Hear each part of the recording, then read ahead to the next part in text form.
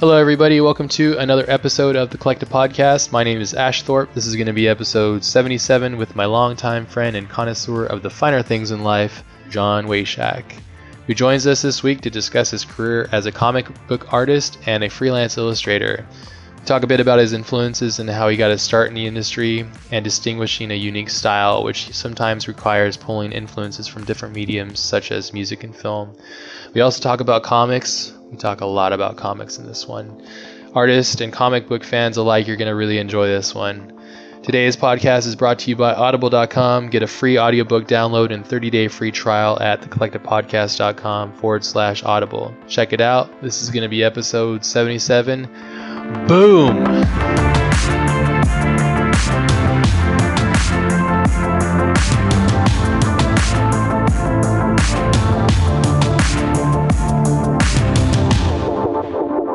I was actually thinking about it earlier, and I was like, dude, I've known you for such a long time. It's crazy. I've known you since like 2000. So we've known one another for about 14 years now, going on 15 years. Yeah, it's been a real long time. I still have it's crazy. I still have your Malachi CD and all that stuff. Oh man, that's so crazy. So all that stuff you ever sent me, I still have it. It's classic, dude. That is classic. Yeah. For those that are listening, maybe I'll give a little backstory as to how we know one another. I think I was like a sophomore in high school. I can't remember the details right off the top of my head. I have a bad memory, but I think that was right around when that website DeviantArt was really big, or just started.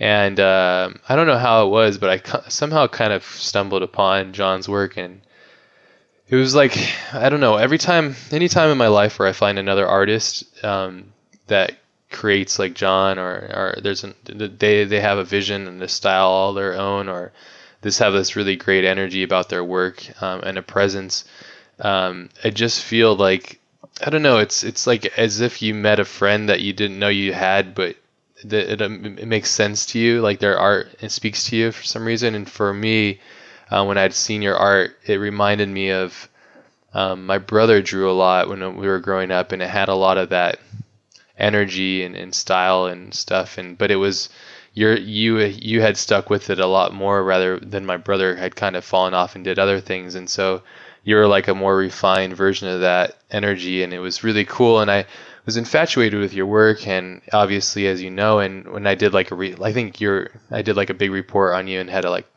email you back in the day. It was a very long time ago, back when it wasn't super common doing these things, and you were super kind and super nice. And then we ended up being friends, and I thought it was really rad that you're cool with just talking to some nerd kid, like because I was just bugging you, really. I was just like, dude, it's so cool. Yeah, I probably sound like such a little dipshit, but it was really cool that, I don't know, you weren't, I don't know, you were always really inviting and welcoming. And I feel that was kind of rare. And I try to take that with me, I try to take those examples along the ride with me, down the road. And I don't know, it was really rad. And so, yeah, I think we've maintained the communication off and on, like, since then, really. Very, so we'll go, I think we've gone like 5 years or something without talking, then we'll just have like a random text or something, because we both had the same cell phones, I think, for such a long time. But yeah, it's pretty fascinating, though. I haven't really established friendships with people for that long, just because I used to move around a lot. But yeah, I've known you for a long time. It's crazy.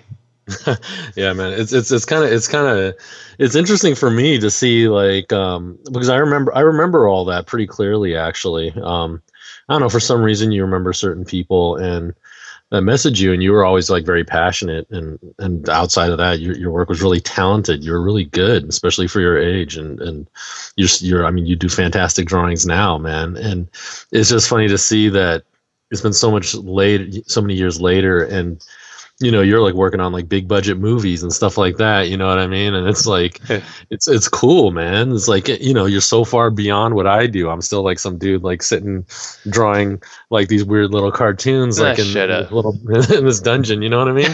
So it's really awesome to see that, you know what I mean? And it still kind of trips me out to this day. Like there are some people that I do know that have been following my work for a real long time, and then they show up one year at Comic-Con, and like in the beginning they're like some kids, and then the next year they're like, or like a few years down the road she's pregnant. I'm like, oh my god, she's pregnant. It used to be like this young girl that was buying my little comics, you know what I mean? Yeah. So it's weird, the mind trip, it never stops, but it's fun though. It makes it really fun to see that kind of movement, that kind of progression. It's fun, makes the cons and all that worthwhile.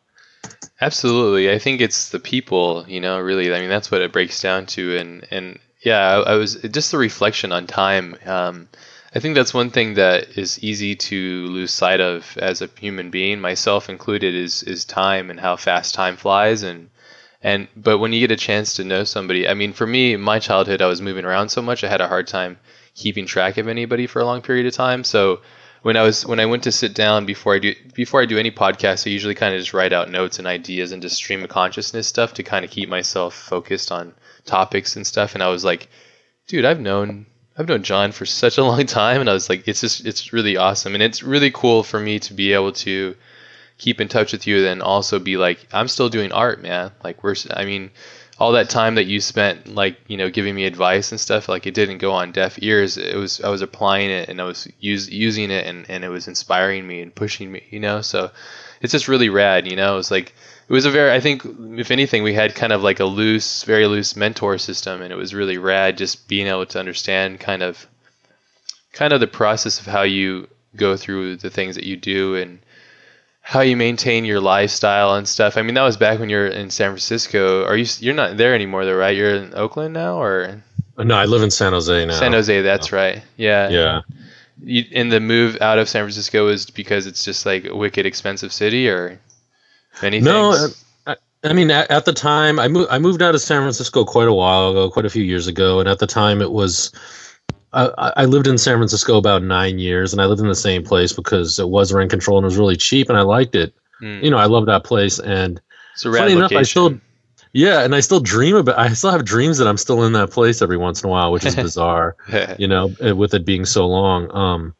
But basically, I just needed kind of something of a change, so I just decided to move. I had opportunity to get a bigger space and all that, more studio space. Quite frankly, the San Francisco place, I was a kid and I basically destroyed the place. You know what I mean? Like it was in such a state of disrepair, and my ambition was, I'm gonna have a studio like Francis Bacon, so I wrecked the joint.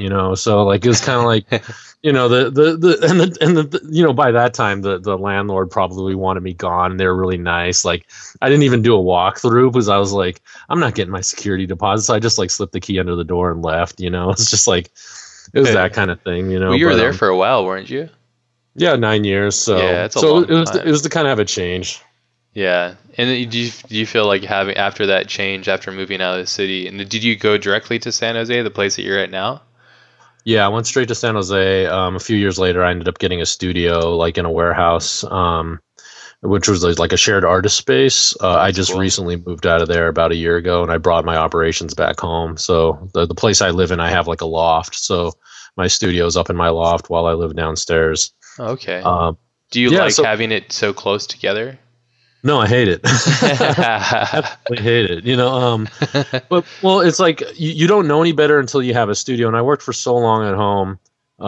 After I did have the studio, I really liked having the studio. Part of the reason why I moved back is my schedule for a few years was so hectic where I didn't live at home. I lived at the studio. I kind of like worked and then worked all day, worked all night, came home basically just to sleep, like literally sleep, watch an hour of TV, wake up, go back to the studio. And I got, after like it was like 3 years, like about a year and a half of that, 2 years of that were really brutal. Like, and I ended up, I was just like, I need to spend some time at home, it was like a change of pace. Like you kind of just wear out on the place, especially when you work a lot of hours. Like, yeah, I was at the time when I like nearly burned myself out. I was doing like I was leaving my house at 7, coming back for like a dinner at like 8 o'clock, and then go back to the studio at 10, come back at like 2:33, and then like do it all over again. So it's pretty, you know. So those are bad artist habits. well, I did all-nighters at the time too, like 2 or 3 times a month, and the funny thing is like you don't really think about it, and then I found out all-nighters. I'm like, you're losing sleep, who the hell cares, right? But like I found out, all-nighters are actually bad for your health. Yeah, they're incredibly bad. Yeah. Yeah, I mean that's part of what made Wally Wood crazy. You know what I mean? So makes a lot of people crazy. Yeah, so like and I'm like I read his biography, and it talked about how Wally was doing probably a worse schedule than I was doing then, and that's kind of what drove Wally to like poor health, to like depression, being out of it. Wally Wood didn't end in a good way, which was a shame, because he's such a one of my biggest influences and such a fantastic artist. But that's probably part of what made him good too. Yeah, I mean, we could go talk about that. I think, doing these things, being infatuated and fascinated by your work and the process of doing so is a part of what makes you you, and in your habits and your actions. They lead to, if you're staying up for 2 days straight, you're going to start seeing things, and that's going to influence your art, whether it's your moods or your temper or the way that you communicate with others or the lack thereof. It's going to influence your art in some way, and you can read that and feel that in people's art. I think, at least I see it. I know moments when I've gone crazy and I've lost sleep, and you literally, I don't know for you, but for me, I go a little insane. There is this really sweet pocket of about 45 to 60 minutes of bliss, of sleep deprivation bliss that happens. I used to live for that in college and high school, but now I don't even care about it. I just force it. But I don't know. Have you ever experienced that? There's like that. There's a magic hour where everything makes sense. Like the universe kind of just like, like there's like an ease of things. I don't know. It's for people that don't do drugs. It's like this thing that happens naturally. And that's yeah. I mean, it's interesting. It's I don't get it like you do. It's kind of like when I do pull the all-nighters and the late nights, you have like, there's like this wall you have to push past where it's like, you're getting tired and everything. And around 1 o'clock, you're just like, oh, I can't make it. But once you get past that 1 o'clock threshold, you can go until like 5 p.m. the next day. Yeah. Your cycle sits. Yeah. It resets. Yeah, but it'll hurt. It'll be horrible though. But yeah, you can do that.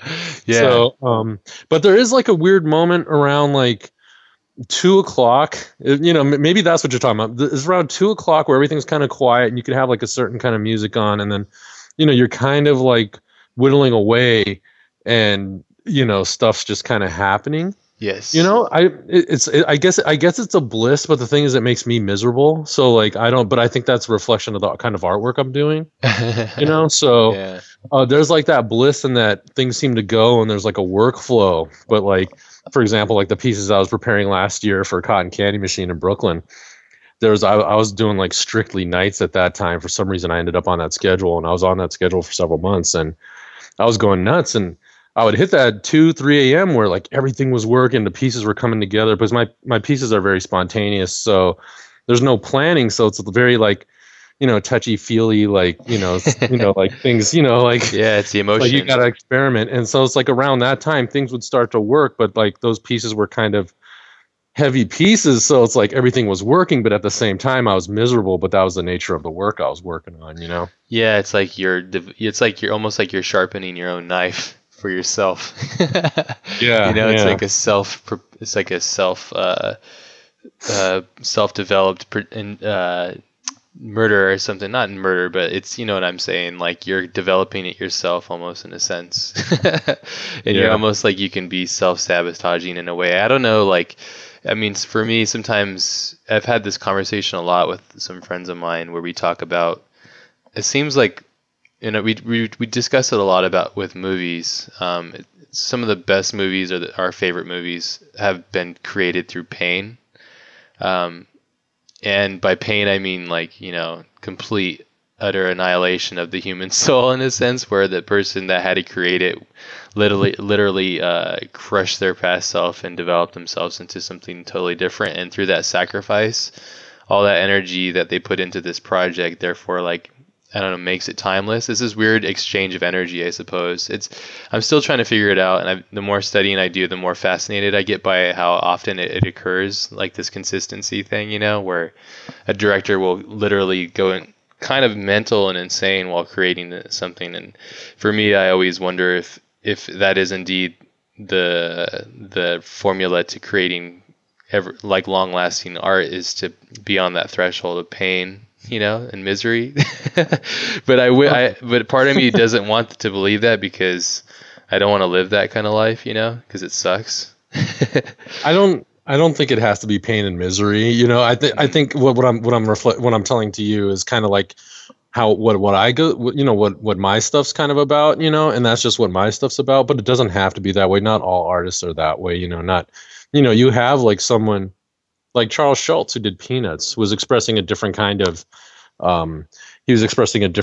drama and a different kind of conflict, and it wasn't necessarily depressing, like soul crushing pain, but it's probably, the early Peanut strips are some of the, most profound pieces of art of the last century, and people won't do it won't talk about it that way because it's Peanuts, you know what I mean? So that's interesting too. It's another interesting thing, like you bring that up, like people's perception of what makes good art and what makes art high class art and low class art and all that kind of stuff. I know that you're way more involved in this world than I am and have a totally different perspective than I do, and I'm really curious to see your thoughts and views on that kind of stuff, because that's a great point, and I couldn't agree with you more. I mean, I bring up quite a bit like Otomo's work, and we were both big fans of that, and I often say that Akira to me is one of the biggest and most important things that's occurred in like culture art wise and for a very long time. It's a masterwork, and it's just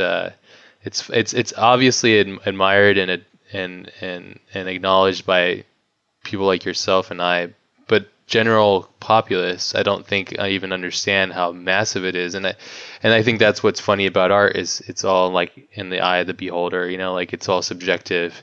And it's kind of fucked like that, it's a kind of a fucked system. So, but yeah, I mean, Akira really is like a genuine masterwork of the art form, and it's kind of it really is a shame. It bothers. It doesn't really bother me, but it's just a shame that it's not recognized. It's just not that recognized on that level of like, in Western comics, because most comic artists won't even talk about it that way. Most comic artists probably never even read it. They just flip through it, Yeah. And it's really something. Everybody who's loves comics and is really interested in comics, like, they want to study the art form. I feel like it should be studied as like Will Eisner, or anything like that. Any landmark in the medium, it should be studied in the same way, and unfortunately it's not, but it's from a different country and everything, so sometimes that can't be helped. Yeah, it's a challenge with that, but I try to express my love of it every time I get a chance. On the podcast, people are like, shut up about Otomo already. I mean, I often bring up Domu because that's one of my all-time favorite graphic novels. I think, in all fairness, I think I like it even more than Akira in certain ways. I mean, Akira is such a big powerhouse, and it's just so vast. And if you get a chance to read all like 2,000 pages of it, it's amazing. But Domu for me is such like this perfectly packaged like little amazing story, and the way that he tells the story visually is very like Eisenstein film style with his own twist, and it just blows me away that this dude has created this much work, this much content. It's just like, it's fascinating. It's crazy. It's crazy that it's depressing. Like, it's depressing to know that I've already missed the chance to even be close to that level of building that much work, because I'm already 31, and by the time that he turned 31, he was done with the anime, the manga, and was like working on other shit. So it's like, dude. But I don't know. Maybe it's just because I'm, You know, obviously we're different and all that kind of stuff. But and another reason why I bring that up is because I know that don't you have some of his work too? You have some kind of like don't you have like a stash of some of his stuff or parts of it or like the copies or something like that? Oh yeah. Somehow years ago I got like a copies of like the entire first bike sequence of Akira, the storyboards of it, you know, and then the legend was always like he locked himself in a room and he drew all these boards and did the entire sequence because the sequence looks pretty much like what was made. And Yeah. to me, it's pretty obvious that he drew them all. And even the storyboards, like, you know, he did storyboards, you know, they're loose drawings. It's not like today where it's like, you know, the tight storyboards and digital storyboards and all that horse shit, you know, where like they got to breaks and make it look nice. Like they are storyboards to a T. They're loose drawings. Yeah. But the reason why they look better than your mind sketches, you know, is that guy can just freaking draw, man. You know what I mean? Yeah. What like, is the deal with that? Yeah, I don't know, man. Some people got it, some people don't. And, you know, the craziest shit comes from like a, you know, little like you know, unassuming Asian guy. He's got like the most berserk sense of humor, and He does. meanwhile, dude with the mohawk is drawing like Superman jumping in tights. You know, so it's like, you know, The irony is just you know? uncanny. Yeah, the irony is just out of control. It's so funny. Yeah, and I've heard that he's just a very, you know, quiet and very smart and insular type of person, and yeah, I can't imagine that. It would be so great to sit down and chat with him and just see, you know, I don't know. I mean, I suppose has to be a completely different person than he was then, but the amount of work and that kind of mind, you know, I think it's like part of it is a photogenic mind and part of it is also a mind of creativity. So it's like the perfect blend between the two of those things, and I'm just fascinated by it. I know that you've accomplished this and achieved it. I don't know if you've felt it when you do it, but I've seen it in your work. Is that level of understanding of the world around you and how you translate that from your mind to your hand and then to the viewer. And for him, I think the rate of success and understanding of the warped perspective of reality through his perception is just ridiculous. It's like very few people are able to pull that off, and he's definitely one of them. And that's why I consider him to be a master, because of not only the volume of work, but it's also like his understanding of the world around him and understanding of developing an experience that's uncanny. You know, it's just like, it's fucking nuts. It's nuts. But yeah, I had to get the Otomo out of the way because get that out early. Got to get that out early because well, maybe it'll come back, but yeah. We also talked to, like, I think we were talking about his son too at Comic-Con. It's like his stuff's really cool. His son's really cool, and the best part, my favorite part about following his son is like I follow his son on Instagram. Yeah, I think his name is Shintaro or something like that. But yeah, my favorite part about following him is he looks like one of Otomo's characters, and like he does. That's just too funny to me. So, it is, right? Yeah, it's funny. It's like this. He's like, "Look at me, Dad." And his posts on Instagram are really interesting. Like they're totally like yeah, they're very interesting, his viewpoint and stuff. But man, I think he uses like a Bic pen when he illustrates, and they look like pencil renderings. There's such a great understanding of shade and form. They're really great. He's a very awesome draftsman too. It's like, damn, dude. That's crazy. I know you used to do the Bic pen thing too, and it's just the Bic pen thing. I did it when I was really young, and I'm just like, I don't know, stuff like that. It's just like, it just looks like tiring to me, you know, because you got to do so many shades and so many layers. And, I was just like, I like to work quicker than that, man. I can't do that. That's going insane to me, you know? Yeah. You're using what, like, are you still using the brush and the nibs and stuff? I remember that moment where we had met up at your studio and you're all, yeah, check this out. This is the brush that I use. And I'm like, yeah. And then you're like, yeah, I use it for all the hashing. I'm like, get the fuck out of here. Are you serious? Are you still doing that? Or is it with the nib too? It's yeah, it's a lot of nib work. It depends on what pieces they are. Lately, a lot of the work I've been doing, a couple paintings I'm going to be working on some gallery shows. They're going to be with the brush still. But it depends on what I'm trying to express, what surface, what I feel. I mean, that's all bullshit. It's just whatever I feel like, if I'm using a brush and it's not working, I'll get out the pen. It's like, sure. I'm moody. Like I have like I have a set of tools I use, but they're not consistent. But like I can kind of generally make them kind of look like each other, so my work doesn't look inconsistent. Like one day I'll use one brush, one day I'll use a fatter brush, one day I'll use a brush that's almost destroyed, one day I'll use a Japanese brush. One day I'll use a Japanese nib, one day I'll use an English, pen nib. So it's like whatever I kind of feel like for the time. Like I have trouble committing to anything, Yeah. So it's just whatever works for the not even whatever works for the piece. It's just whatever feels better. Whatever's working for me for that day. Sure. So that's what it is. But it's all like pen and ink, those kind of materials. I mainly use brush pens and other stuff for like when I'm storyboarding and stuff like that. But the fine artwork, it's other stuff. I have a love for that medium, so I can't, give it up. Like I can't like. Why would you? It's your voice, It's like yeah, but it's just some people are like, oh, why don't you use a brush pen, or why don't you just use like a regular pen or a fountain pen or whatever? But it's not the same. All the different. I could tell you I've done it for so long. I could tell you how all the different nibs work by number, like their line characteristics. I could tell you like how they work on different papers, like all kinds of nonsense like that. You know what I mean? Dude, I need to pick your brain. Then I come up there next. Yeah.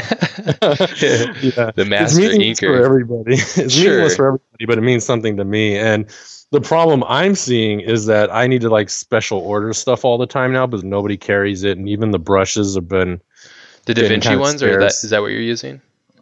I use Raphael's and Winsor Newton's. It depends on what I'm feeling like. They both have different characteristics. They both do a different kind of line. It's a sable one, right? Red sable, but there's like a ban on them, so like they're kind of getting scarce. And quite honestly, I expect after this is all over, I expect the quality of the brushes not to be the same. So I'm probably gonna have to replace these at some point. So which will be fun. It'll be interesting. But if I had to pick one, I'd say Winsor Newton. They're probably the better brushes, and nothing to do with the quality. It's just the line, right?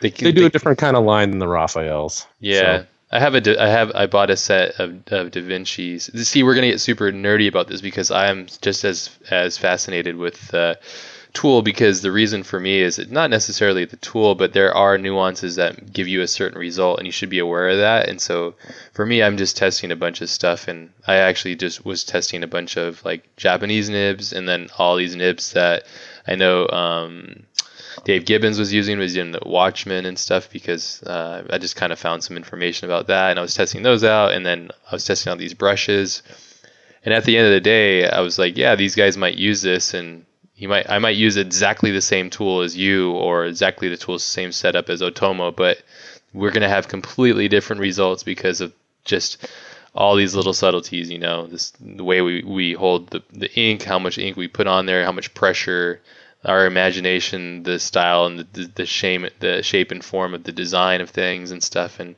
I just find it fascinating, like, I don't know. I get super nerdy about that stuff. I'm going to try those, the Winsor Newton stuff out though. I think I've heard that it holds a better line longer, because that's really what you want when you own these brushes. I think from what I've understood is that you want something that's going to give you a consistent result, so that you're not like having sloppy art, I suppose. But that's if you're going towards the technical aspect of creating something. But well, if you want to hold a nice tip on it, so it's like I've tried the Da Vinci's. I don't care for them personally. Yeah, they're already falling apart on me after just like one piece. I was like, what the shit? Yeah, I mean that's why it's like the Raphaels and the Winsor Newtons are the only ones, and I've actually been trying to replace them because of this ban. I can't get anything, to be honest. Everything's sold out. Is that the good thing about these brushes is they're such good quality. You could beat them up and they'll hold a point. And I mean for months too. My brushes, I'll have to replace them every few months, quite frankly. And that's just because I'm rough. If you're not rough, the thing should last you like one brush a year, maybe longer. Jeez, it's crazy. And most people aren't rough. Most people aren't rough with their tools. So it's like the only reason why I go through shit is because I just beat the hell out of it.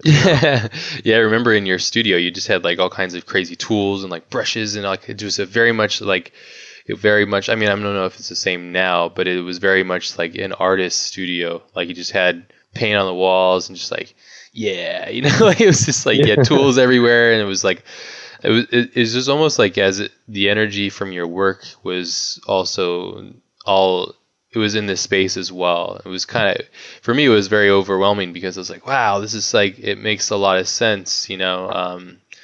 Yeah, it was cool. Like there, and I like to talk about more of like how you build your work off of moods and spontaneity, because that's kind of what you're saying, right? Like you're propelled by the spontaneous actions of just kind of what you're feeling at that moment, right? Yeah, well, I'm just kind of I'm lazy. Well, yeah, I guess that's the way to say it. No, I'm just not I'm not that artist that can like do like a bunch of roughs or preliminaries or thumbnails. I do a certain level of that, but not a lot of it. I like to try and just like work as directly on the board as possible. Try not to do transfers. I I think a lot of that comes from I started out when I went to college. I had no intention of being an illustrator. I didn't know that there was such a thing as fine art or any juxtapose or any of that nonsense. Like, well, the Juxtapose wasn't out back then, right? Was it? no, it was. It was. Yeah. You went to San Francisco, right? Yeah. Yeah. But yeah, so like it was like kind of like at the cusp of like 3D stuff and like soft image, and so like the school I went to was the only school in the country that was equipped for that. Okay. Luckily they didn't have a portfolio requirement. You just sign the paper and you're in. So that's how I started, and at the time it was so new that we had no instruction. The teachers knew nothing. They knew about as much as we did, whereas we kind of learned stuff off of each other and learn things from like books. And I mean, back then there weren't even tutorials online. So it's like you really had zero. And then like we would somehow hear through the grapevine, somebody from ILM suggested we do this. And, so I started out my first couple of years of school with no structure and kind of in a very real way being on my own and with my friends and no assistance from teachers or anything. So once I moved to illustration department, I had a real hard time adjusting because illustration fine art is very structured in the traditional sense. Yeah, absolutely is. Yeah, so I had a lot of trouble transitioning, and basically the bottom line is I never developed good habits. That's really the bottom line, and I kind of found a way to work within my style of working, which Insular and stuff, right? Yeah, and it's just, in terms of my fine art pieces, that's just how I like to do things, like even though I work in ink, I do like a lot of cover-ups and stuff like that because I like to have things change and things to be fluid and very organic, but it takes a long time. Sometimes it's not a good way to work. I don't recommend it. Yeah, you've always been very blunt and honest and direct about that. That's always been one thing too you've mentioned. And I still remember it, and you still have the same mantra about it as well. And you'll say that, oh, I'm lazy, or my system, I have no system.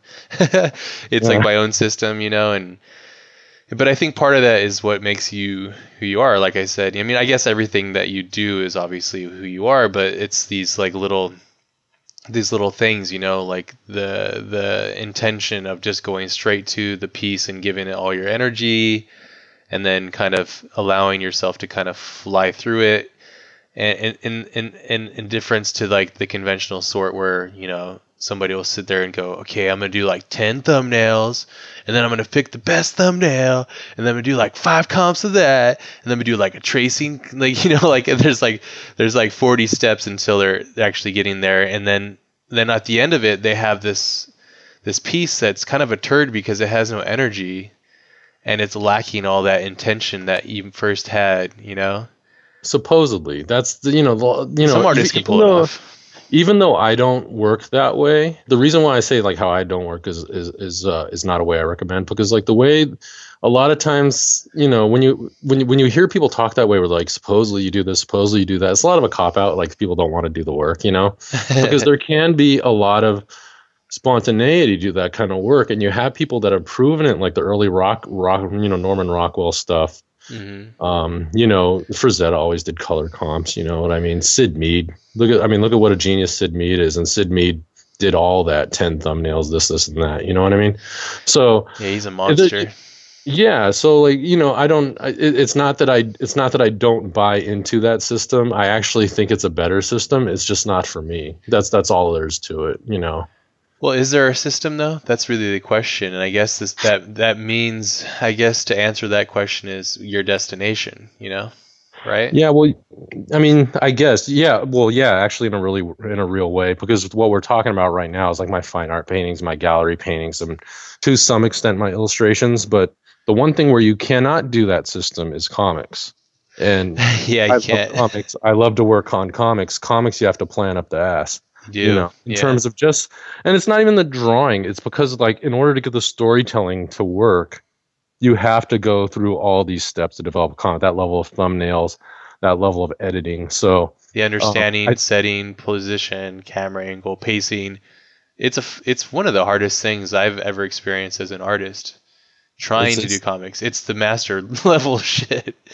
it's the hardest thing I do, and I also think part of the reason why my fine art is as free form as it is I think it's a reaction to Vacation. when I do on comics in a weird way. Yeah, like Yeah.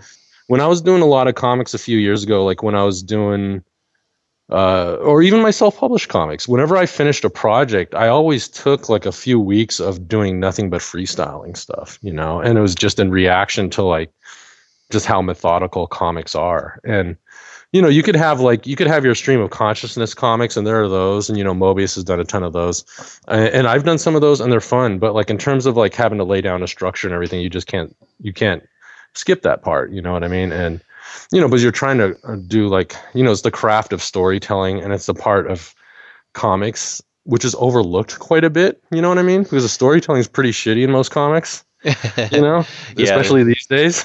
Yeah. Yeah. So it's kind of this hidden craft that nobody takes seriously, yet everybody thinks they do. Yeah, to really understand it, I think you could say that almost that exact thing and change the word comics with movies, and it's very much the same thing. I don't know. I think Michael Bay plans out quite a bit. I mean, of course he does. He's a professional in his own right, and he's like as much as everybody will clown on what he does, like he is still doing what he's doing. He's making shit tons of cash, and he's successful in a certain light. So. But yeah, I don't know. I mean, I could talk a bit about that, and you can compare David Lynch to Michael Bay, and we can get complete opposites and see the path and the process. But I think for me, it is definitely with comics. It's such a daunting task, because I think I have the same backlash energy release as sounds like what you're doing is. I have to go and sit and write and focus and plan and plan and plan and plan and plan and plan and plan. And then I'm like, fuck it, man. I just want to draw like a dude, like just fucking all badass. And then I'm like, then 20 dudes later, I'm like, oh yeah, I gotta do comic again. I gotta go back to this like shit that I don't want to do. And I'm like, oh god, it's so gnarly. One book that I recently got that I really love. I don't know if you have this, but it was really awesome too, because at Comic-Con I was able to have dinner with Dave Gibbons and chat with him, and he's such a nice dude. But I found that there's this what's it it's called Watching the Watchmen. Do you have that book? Is that the one that analyzes it or something like that? It's this big book that it has like all his art, and he breaks down like the process of how they made it and kind of like his early sketches. It's really awesome. I know you would really like it too, and it's just for me, it's great to see because The Watchmen, I don't know if you're a fan of it. I am. I think it's a really, I don't know, it's quite an accomplishment as well. And to do work on that level, the discipline and the scale and the, like all these different kind of techniques and things that he had to manage his time. He had like this thing called I think he referred to it as the prison list, and it's like, the page numbers and dates of the month, and he was just crossing them off basically kind of like a prisoner, just like this page is done, then I got to go to the next one, and building out this scene, and like just the process of creating a body of work that big and for that long. I think it was like 2 years or something that he had worked on it full time, which is pretty fascinating for me. But yeah, I would get it, I'm man. Sorry. I'm a big fan of Watchmen for sure. Especially, Rorschach, because I always thought Rorschach was an interesting take on Mr. A and the Yes. question, you know. So Yes. my character. favorite quote about it is I saw an interview with Alan Moore where he was talking about how he somehow ran to Steve Ditko or somebody, no, or didn't he? He didn't run to Steve Ditko. Someone was asking Ditko about, have you seen that character Rorschach? And then Ditko's response was like, "Oh yeah, he's like Mr. A, but he's insane," you know. So Yes. Yeah. but I love Mr. A because Mr. A is a kook too. You know what I mean? It's one of Ditko's later. I guess for people who don't know, because we're really getting off into Obscuresville right now. Sure, but it's good stuff though. Yeah, Mr. A is basically after Ditko left DC is basically the Question again, except the character of the Question, but it's more insane. It's basically just a guy who had a card that said one half's white, one half's black, and you know, it was basically you're either good or evil. There is no gray, and it was like, you know, all that Ayn Rand objectivism, you know, or whatever that's called, you know, that stuff that Ditko was into. So yeah, it was basically a more militant version of the Question, and somehow Rorschach was an even more militant version of Mr. A. So that seems to be a very common psychological thing with comics in comic characters that resonate and that remain really long is even like you can look at in a very tamed way, but like Wolverine as a character, or you know, like Bruce Wayne, Batman as a character almost, but he's much more in the gray aspect. He's not as harsh and stuff as Rorschach, but I like the same thing. There's this really cool documentary I bring up quite a bit. I watch it every other month or so. It's on Todd McFarlane's called The Devil You Know, and it's about his kind of like, have you ever heard of that? You watched it? Is that the one where he's like creating a gorilla character in his closet or something like that? yeah, that's the one. Yeah, it's so I love it so much because like he doesn't care. He's just himself, and it's so rare to find that these days. I feel that people are so afraid of being like this celebrity on Facebook, and it's fucking gross. And for me, when I see people just being themselves and not giving a shit and having their opinion, and his whole breakdown on Spawn was funny, and I liked it because it was like he was just saying that, you know, fuck, if I have my own rules, and if you go past this line, like you're the unliving, like you're beyond that, and he uses all that energy to create his own character, you know. And I think Alan might have been touching on those kind of similar insecurities or psychological things. I'm not sure what it is necessarily, but it obviously resonates with other people, you know, and it's this weird kind of like, for me as I study these things, and it's beyond just a character and all this stuff. If you really get into it, it's a psychological mindfuck, and you start really thinking about what this person's trying to say, and you start to really analyze it. That's how I approach it. Everybody approaches these things differently, obviously, but I go into it a lot differently, I guess. But yeah, that documentary is great. But I was just referring to Spawn as well. I think Todd's intent with Spawn in the early days was about,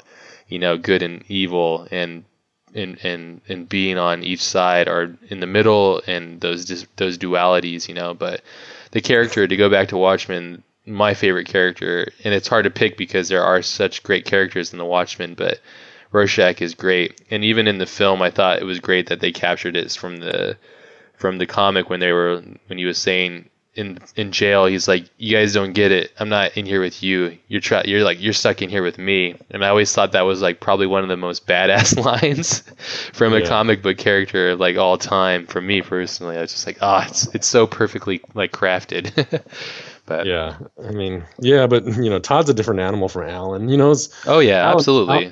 Alan made his money, but Alan is, at least I feel, is genuinely trying to make a work. You know, and you know, express something, tell a story.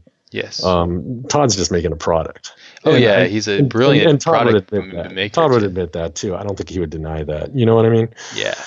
And so, even though like that's his passion, and that's awesome, but yeah, there's a difference in I mean, there has to be. They're not the same person, and the way that they approach art and creativity.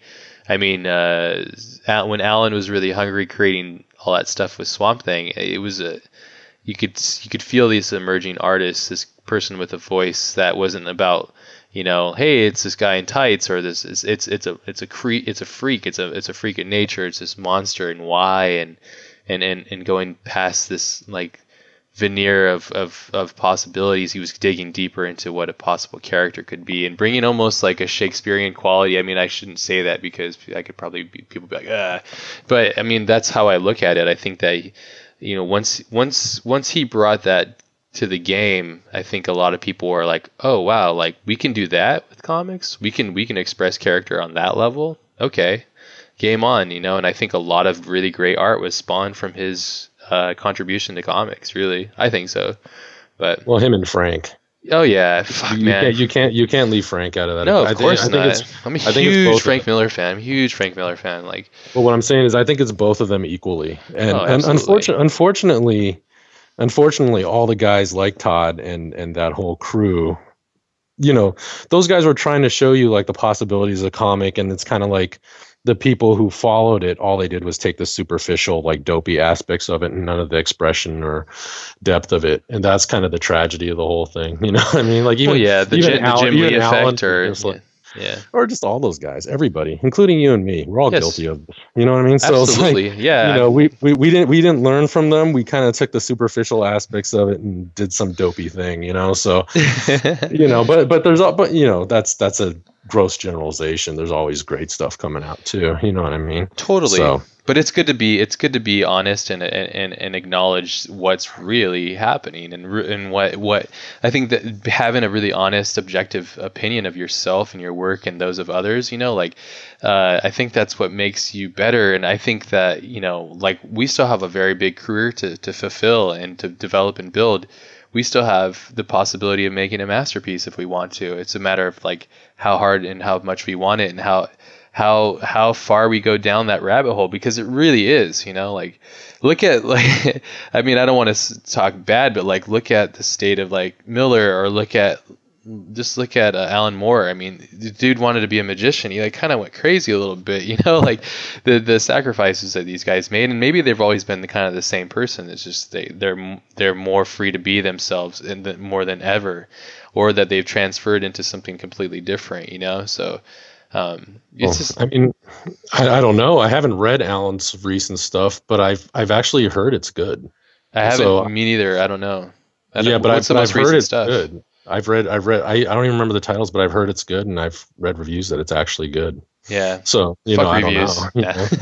So, no. But you know, so supposedly Alan's doing good stuff. I just haven't gotten around to reading it because, quite frankly, I have too much bullshit around the house that I have to read through first. Yeah. I'm trying to read through that before I start buying new shit. You know, I'm trying not to be a hoarder. You know, so know, so like, because I am curious in what he is doing. It's just I got way too much nonsense all over the place. So yeah, we should talk about. I want to definitely talk about books and influences, because I know that's something that we're both fond of and big into and stuff as well. I'm probably more of a nerd. Maybe you are though. I'm not sure. I think we've talked about books, and you have some really obscure, crazy shit that I love. I love talking about books, and just like my buddies that are into books as well. It's one of my favorite things to talk about. Not just necessarily books, but content, stuff that's not on the internet necessarily. Because I mean, the internet is an amazing tool. Don't get me wrong. I mean, without the internet, we wouldn't be friends. We wouldn't be having this conversation. I mean, it's a fantastic and amazing tool, but you can't forget where some of the best shit is, and it's in the old media, really, because it hasn't all transferred over, you know. It's not all there, and so I love talking about books. And I know that you read quite a bit too, right? Not lately. How dare you? Do you listen to audiobooks and stuff? No, I can't deal with audiobooks because I can't they're pointless because I'm working, so you can't really pay attention to them, you know? Yeah. You can't pay attention to the narrative. I listen to these days, I watch documentaries. My favorite recently is Bobby Fischer Against the World. I think that's a brilliant documentary, and everybody should see that. Bobby Fischer. Well, Bobby Fischer's fantastic. So you should watch that. I think everybody should see that. It's a great thing. It's a guy who gets lost, a genius who gets lost in his own madness, you know. And I love stuff like that, you know, like people like him. Why is that? I can get into it, but it'll be too complicated. But there is a reason, you know. Like that's why, you know, I'll go on YouTube, listen to interviews with the Unabomber. I'll go through a whole day of Harlan Ellison. Like, I like weirdo stuff. Curious though. So, Well, but are they? I mean, yeah, their actions and what they've done and stuff are odd, and they're not part of the main spectrum of society. But they're there for a reason, and it's interesting to study that because that's part of the spectrum. I think if you you discount that stuff, I think you're missing out on a huge wealth of understanding of the world around us and what makes different people do different things. I'm fascinated by that same kind of stuff too. So, but maybe we're just weird. So, which is probably the truth. I don't know, but I mean, I think they have good things to say. I think there are things that Charlie Manson said that are very interesting, very relevant, much more relevant than any politician or any artist or whoever nonsense person in the media, Jon Stewart, whatever that garbage is. I think Ellen DeGeneres. Come on. Yeah. I think anything Charlie Manson has to say has much more substance than Stephen Colbert. Let's put it that way. But then again, it's interesting where,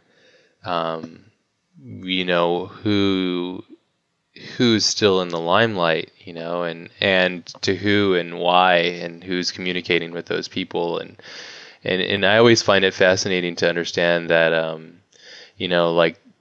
And that's what's funny about like how you're saying like now you're working on these big films and movies, and I'm like, honestly, that's nothing really, like it's awesome. I feel really blessed and privileged, and I work my ass off to be able to do such a thing. But for me, it's like popular culture is kind of weird, and kind of in a weird, not to sound like a dick, but it's kind of gross, and I don't think I mean, maybe where I'm getting down a dark path, and I don't mean to, and I'm very I want to make sure I'm very clear about my appreciation to be what I'm doing, and I've made myself set up to do this, but I'm very aware of the fact that things that are popular aren't necessarily the things that are most relevant, I think, and I don't know, that's a big conversation, and it's you can't really put that in a jar and lock it up because it's totally, there's so many different things that really that can change that perspective, I suppose, because they're different people and projects and all these kind of things. But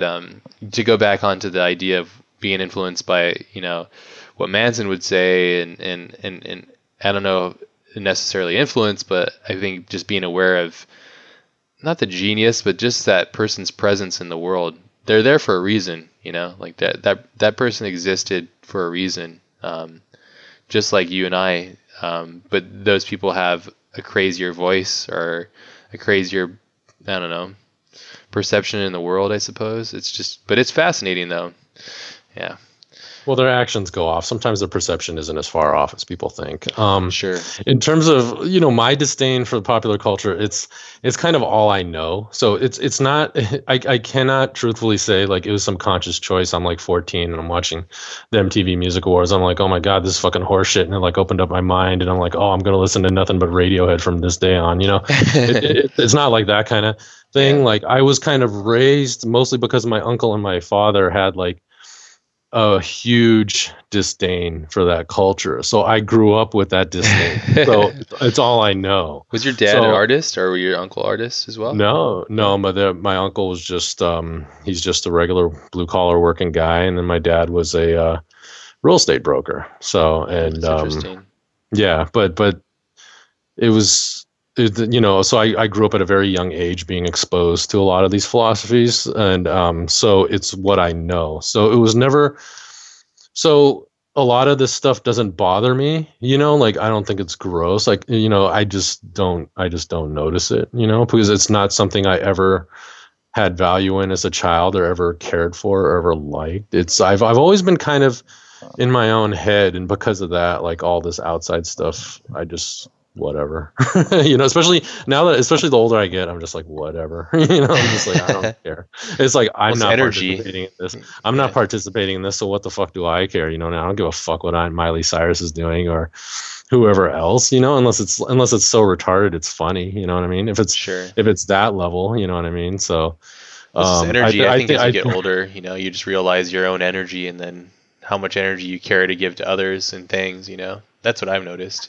It's interesting to see it, just to see how media reacts. I found the whole reaction to that whole Jennifer Lawrence thing very, very interesting, very suspicious. And, What's that? I don't know what that is.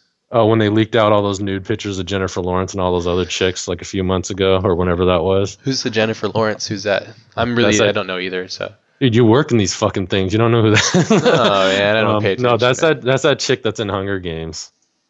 Oh yeah. The main, yeah, like a bunch of nude pictures, and then they made like a big stink out of it, and the FBI was involved and all that shit. You know what I mean? So it's like I notice stuff like that on the peripheral, and I find like reactions, and like I find the reactions and things like that, and the responses more interesting than the event. So it's fun to see some of that to me. Like I don't take it any farther than fun.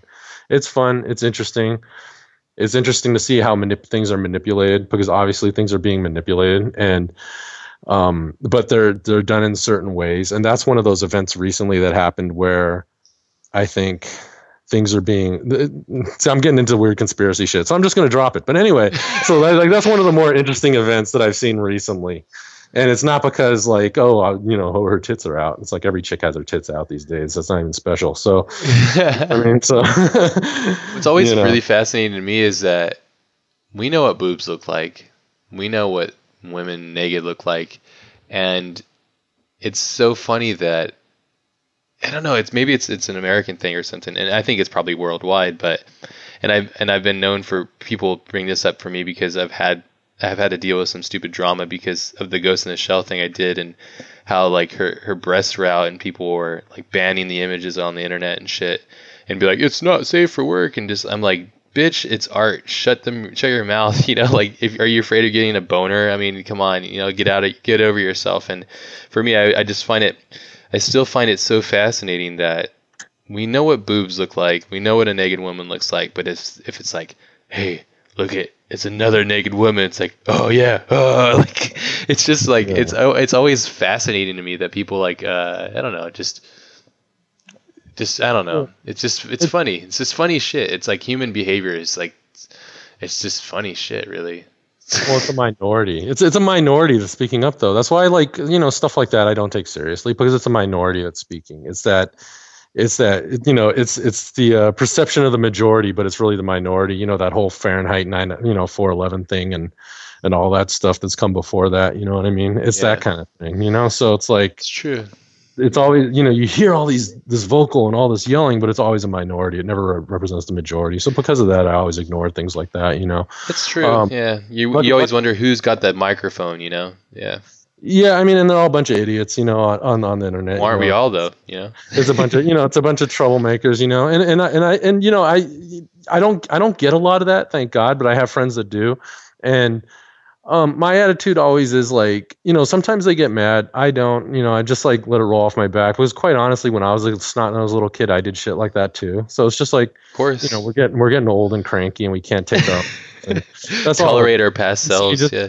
Yeah, so you just kind of so my attitude is just let it alone, let the kids have fun. You know what I mean? It's just kids having fun. That's really what it is. Yeah. It's not like, oh my God, look at this horrible thing he did. Like all the horrible things kids say in 4chan and shit like that. Like to me, it's just kids having fun. I did the same thing. We all did the same thing. You know what I mean? So it's literally how you communicate. When you're not, I wouldn't want to say underdeveloped, but it is kind of when you're underdeveloped, you communicate in that way. And it's kind of how it is. I did a lot of stupid shit as a kid, and it was a lot of fun.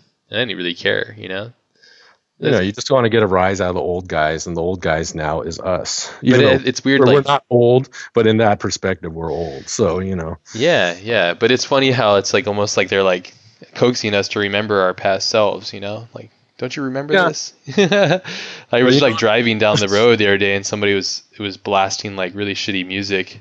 Yeah. And I taught my daughter the word janky. She's 9 years old now. She'll be like, that's some janky music, huh, Dad? I'm like, yeah, it's janky music. But I was thinking to myself, like, I don't know, like 6 years ago, that is probably me. And now I'm like rolling my windows up, like, I got my Sarah McLachlan album on, just fucking whistling and shit. I'm just joking. You're not supposed to admit that, man. I got my fucking house slippers on, my fucking silk robe. Oh, oh, the silk rope, man. Silk feels good, man. Dude, Uh, yeah, just don't hate on the silk robe. yeah, but also, it's brats. I guess I was a brat. My friend's 16-year-old son. The kid's great. You know what I mean? I Mm. mean, any bad shit he knows is actually he's learning from me. So like I've kind of taken the part of like dirty uncle, but the kid's good. He doesn't do any of the nonsense that I did, and in a weird way, I kind of dig it. I'm like, yeah, it's better. You know what I Everybody's mean? so So different, though. Yeah, it yeah, is. It's interesting stuff, though. But yeah. well, we went on a tangent. We were supposed to talk about books, but I guess it's even cooler. And I'm sorry. I'm gonna pull you all around because I get interested in like little things that you're saying, and I'll be like, ah.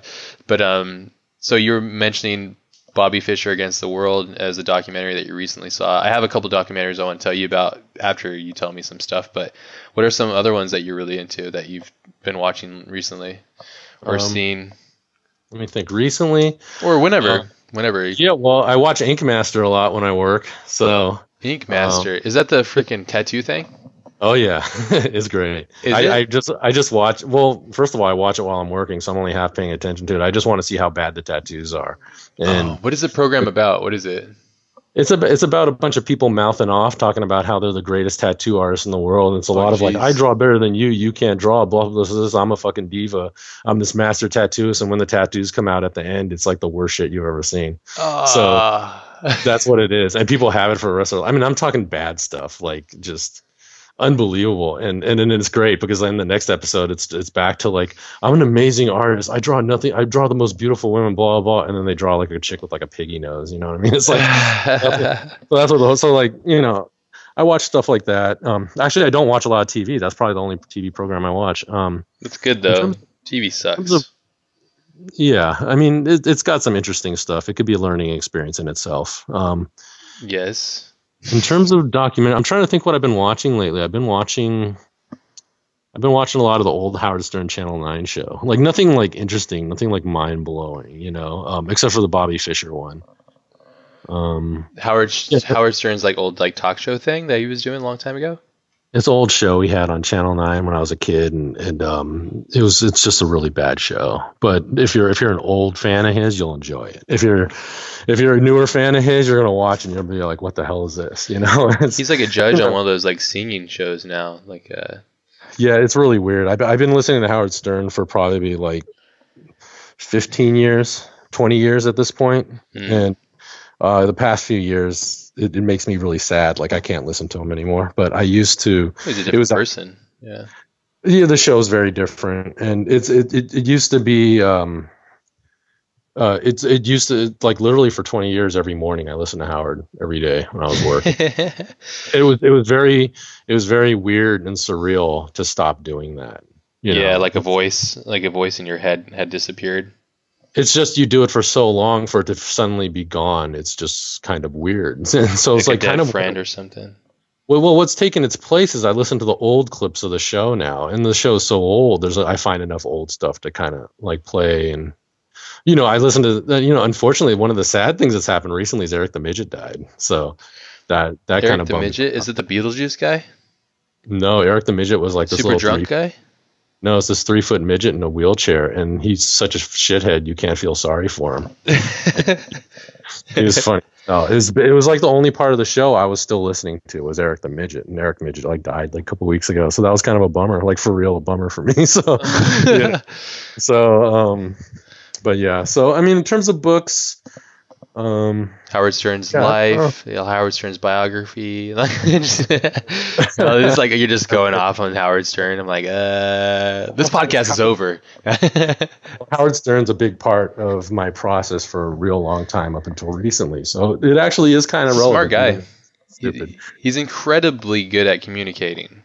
Like, He's one of the best interviewers you'll ever see here. And that's yeah, no shit, man. So he's really great at pulling things out of people without them understanding what they're doing. Joe Rogan kind of has it too. I've noticed it's a dark art almost in a sense, and I think you only get that good when you have the chance to do lots of communication. I think it just comes with time. Obviously, I find it fascinating when I listen to a really great interviewer. You might look at like Barbara Walters or something like that. She kind of has a certain way of doing things, but it's so contrived because she had so much pressure from the world watching it necessarily, whereas Howard was just like, yeah, fuck it, I'm just going to be a silly guy and have a funny conversation and try to provoke people and think of like really interesting things to present to my audience. It is fascinating stuff, though. Definitely fascinating. I can only handle so much Howard, though. So yeah, you're like a Howard lover. Crazy. Well, when it's retarded. Yeah. I'm actually looking at the stack of shit I have right here. For some reason, I'm drawing a blank on movies, but I know I've recently seen Die Hard for the first time recently, and that was the first for one? An action movie. Huh? The first one? Yeah. And for an action movie, it's actually a very well put together movie. It's badass, dude. The first Die Hard is great. It's so much fun. I'm just surprised, like how technically, like how well it was put together. Because action movies usually aren't put together well, So yeah, it's a very special action film. Yeah. In terms of books, I just got like a big book on Raymond Pettibon, who's been a art hero of mine for a real long time. It's one of those art heroes where it's like you go in the record store, you see like Black Flag record covers. When you're a kid, this is even before I was buying records or knew what Black Flag was. Like the images would be kind of striking, Yeah, I remember that too. So I'm a big fan of his. I've actually been listening to a lot of interviews with Raymond recently that are on YouTube. He's a very interesting guy, very unique artist. What's some of the things that he's mentioned that kind of stood out to you? Because he does do really interesting art. It's almost like he understands how to draw, but he didn't care about like anatomy and stuff more than telling like an interesting story or conveying an image, Well, Raymond's trying to express an idea. Yes. So it's hard. It's hard. Like when you're in film and comic industries, you get all wrapped up in drawing. But yeah, like he's got to be perfect. But it's really about expressing ideas, and Raymond's really good at expressing ideas. And I've always just kind of had a connection with his work. He's very disconnected when you see him talk. One of the weird things when I was watching the Minutemen documentary, this is when I was living in San Francisco. It was really a bummer because like there's one point where they interviewed Raymond, and then Raymond's like, he's in shorts, he's in the studio, it's all jacked up, and then like he's like talking, but he's like, he's not very good. Like everybody's hearing on this podcast, I'm not very good at putting sentences together. he was kind of doing the same thing except like in a less coherent way. And I remember watching that and just thinking profoundly, I was like, oh my God, that's going to be me. Like I found myself in that. And like, it's one of those things where it's like every once in a while you see those kind of things and it's like, whatever. But weirdly enough, the next day I got an email or something from my friend where my friend sent me a screenshot. And he's like, yo, I just saw the Minutemen documentary. And he's like, dude, that's you. And it was like that shot. And I was like, fuck. So, but I got that. I've actually been rereading the Max recently, which is interesting to read it, to see it again. And it's, how long has it been since the last time you got into it? Real long time. And like there's the parts on the very end, I did, except for maybe the last few issues, there's like a middle part that I didn't really read, because it was just too long, too many years went by. And it's actually a really good book. Yeah. Well, I mean the Max Keith stuff. Yeah. Well, the Max, like I always liked it, but what I mean by that, I mean it's a good book, but what I mean is like it has some really, I think, exceptional, profound parts to it that unfortunately will never be recognized because it's part of the Image Comics crew. Yeah. It was actually a lot more independent and a lot more alternative. And I'm talking about the middle issues than anything we see coming out of the small press right now.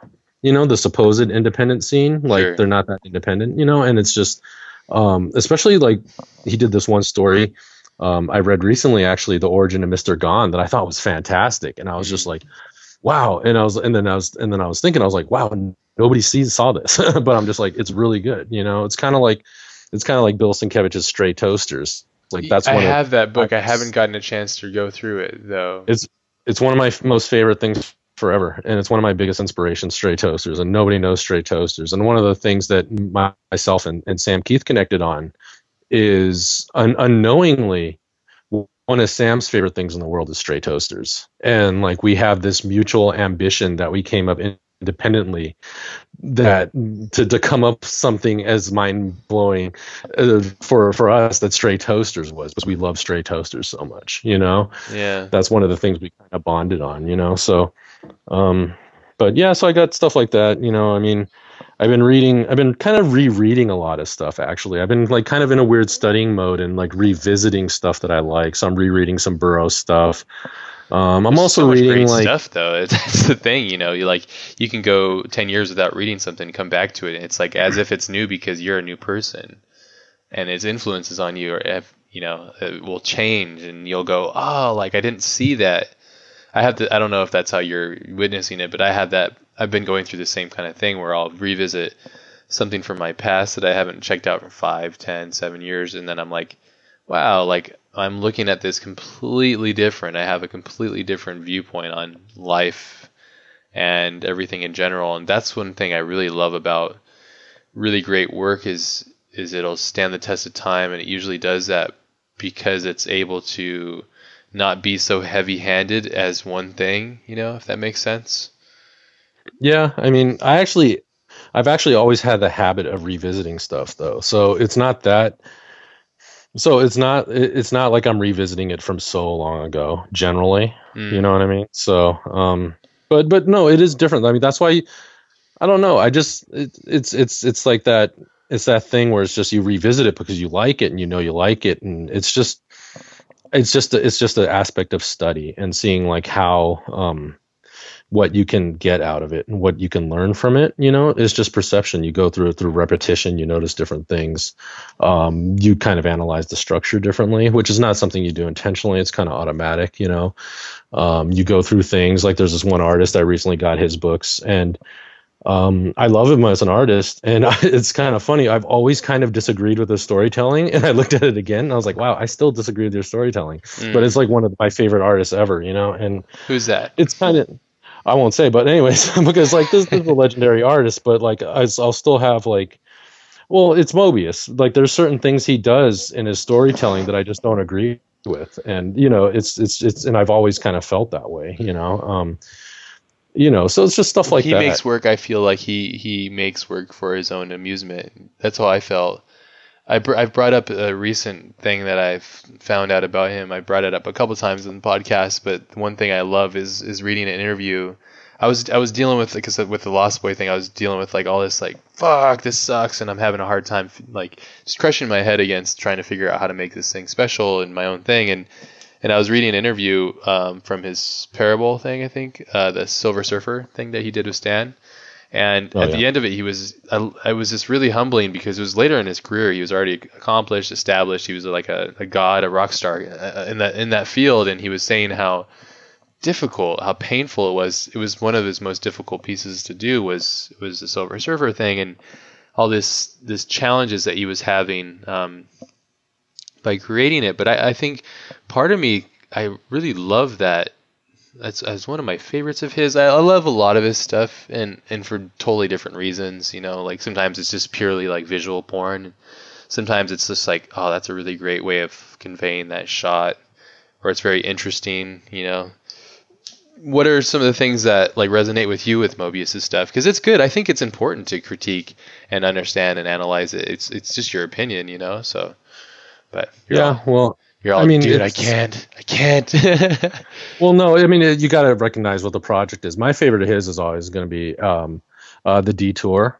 I love The Detour. And The Detour is something I saw when I was a very young kid. And the Detour, it was just something that instantly grabbed me. I was like probably like 10 or 11 years old. But what happened with, just on a quick sidetrack, when I was very, very young, 10 years old, I had Asian mother. It's summertime, throw you to the library, get some books and do something productive. And I lived in a small town, but somehow there's somebody that donated a lot of high-end comic books. So before I was exposed to like John Romita, I don't know, John Buscema and all that stuff.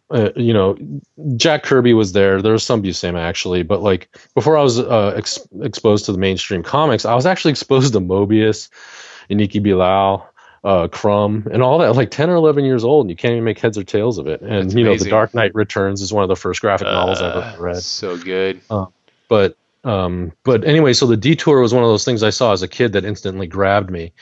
And I still love the Detour, and Yeah. I also love Airtight Garage. I think they're fantastic. I think Airtight Garage is a masterpiece. It's an example of like this stream of consciousness comics that it just works. It's like a David Lynch movie. It's so dense, nobody knows what it means. You'll never Yes. know what it means, but it works. But it's It's speaking to beautiful. you. Yeah, but it speaks to you every time, and it tells you something in a different voice. Yeah. That's what it is for me too. And I feel So like, yeah, you're hitting it perfectly with connecting Mobius to like a Lynch thing, where yeah, the yeah, intentions are there, but they're not in the format of like, hey, I'm Stan Lee, I'm gonna like amuse you for 30 minutes or something. It's more like you're gonna come back to this as an adult, and it's gonna tell you something completely different, and it's gonna speak to you in a different way, you know. yeah. I mean, I kind of, I mean, probably the most moving thing artistically I've seen in the past few years was Baron Story had a show about suicide. Was it a couple years ago, or was it last year in San Jose, something like that? And I thought it was a beautiful show. I thought it was one of the best shows Baron ever put up, and it was really, it's a lot of times you go to art shows and you always enjoy the art shows, you enjoy the artwork, it's your favorite artist. But that show was just very moving to me. It really communicated to me, and it was just a spectacular example of what Baron can do. And it's stuff like that that gets me really kind of charged up. It's good. I think That I drop. mentioned I think I mentioned it early in our conversation, where I was saying how when I first found your work, there was like this nostalgic kick. There was like a voice that connected in, and I think you just said it even with like when you first had stumbled upon like Mobius's stuff, where and maybe like that last show that you were talking about is that for me, and I'm not sure if it's the same for you, but when I see another artist doing something, I'll just connect with it in a weird way, where it's almost as if we're speaking the same language, but we don't know one another, but we're speaking the same language. Um, and sometimes it's 100%, sometimes it's 5%, whatever. But the connection can be really strong, and I think it's hard. It's a very loose concept that I have in my mind, but it's very much there. It's very true, and I think it's very consistent with people's likes and their interests in things. And what makes a really great, successful, timeless artist is usually that resonance and that connection with their audience, and it usually comes from that. Um, Yeah. I mean, I don't know. I mean, like I said, it's just a very rough theory of mine, and I'm continually studying it internally and outside, like people's influences on myself and my intentions and what makes great art and all that kind of stuff. But it's always like it's almost like it's like a friend, like you like you're seeing a friend that you didn't know that you had, but once you see it, you're like, oh, like yeah, I get this. It's like miniature. I understand it. Like this. Yeah. There's as a human, we use this language, and it's very much just like a 1% of the spectrum of our communication. And I think that when you I think that like moving pictures or comics or art, conveying images from our mind or imagination, that's another whole spectrum of communication, and Yeah. it's a powerful one. When you don't just look at the surface level stuff like the bullshit that I draw, when you like actually look at masterwork, like you look at really great, fantastic artists who are actually having something to say and can commit to it wholeheartedly, you get some really great things. But yeah, I think that every artist, we talk about Mobius and some stuff that you might not be a total fan of. I think that that's a part of the path, like there's not one artist that I know that just makes perfect work for me, like there's always, well, I'll bring up like Holy Terror with Frank Miller, like, if you look at the difference between his body of work and the changes and the significant, like you go from Ronin to like Dark Knight, and then, even his writing stuff with like Darrow and stuff, and then all the way to like Holy Terror and whatever he's doing now. And even just the spectrum of Sin City, like his evolution and all these different things and styles that he was working with, it's fascinating stuff. It really is Yeah. fascinating. Yeah. Holy Terror has some good splash pages, man. Yes, so the Holy Terror has some nice work in it, man. well, yeah. Frank Miller, I think, is probably one of the best at making splash pages, from my opinion. One of the best, at least, just to convey the energy and the amount of understanding of how far to push reality before it breaks, but just perfect enough to make an iconic image. The first bit of Sin City for me visually is a masterpiece. It's just a poetic masterpiece of really amazing art. For me, it is. It's just graphically, it's just so powerful and yeah, I don't know. I can go on and on about that crap, but yeah, I know Holy Terror does. It's really interesting, and you can really tell it's a guy who's really putting a lot of energy and emotion. He's obviously a New Yorker, he's dealing with some pent up emotions, and he's using the language that he's been using for so long to create that. And yeah, he likes whores. Huh? Frank Miller likes whores. Yeah, that's basically what can be learned from Frank Miller books. He likes whores. Yeah, no, yeah. Yeah. Did you see the recent pictures of him from Comic-Con? No, I don't really keep. I didn't even see Comic-Con this year. I walked around like for half a day and that was it. So I said hi to a couple people. So I'm not much of a convention person. Like I don't really have much interest in it other than looking at original artwork. But beyond that, yeah, that's my favorite part is the original artwork. You participate in a lot of the conventions and stuff too, huh? Not so much anymore. I go with Zero Friends. If Zero Friends doesn't go, I generally don't go. Zero Friends, for people that don't know, can you explain it to them what it is? Oh, Zero Friends is a t-shirt, apparel, and art company. Our fine art prints, art shows across the board. It's owned. It's a company where the two artists are Alex Pardee and Dave Correa, and they do really well. And I've known these guys for a real long time. So basically, they're really nice, and they let me tag along to events. Yeah. So that's all it is, and they let me put up a couple of things to sell. They're good guys. Yeah, they are nice dudes. I've met them. I think I've met Alex a couple of years ago at a convention. He's a nice guy. Oh no, I mean, and fantastic artists too, man. Yes. You know what I mean, like I said, I met both of them a long time ago. Dave just had a solo show that I thought was fantastic up in San Francisco, and Alex just always has fantastic stuff, man. He still has like this giant painting in the office that I love. I hope to own one day. It's titled West Coast Avengers. He knows which one it is, and that's the painting. I'm just like, that's the one. Give it to me. I mean, they both do great work, and I respect them quite a bit, and I'm lucky enough that they let me hang out. So how did you guys meet? Was it just you guys saw each other's work and then connected off of that, or? That's kind of what it was, man. You know what I mean?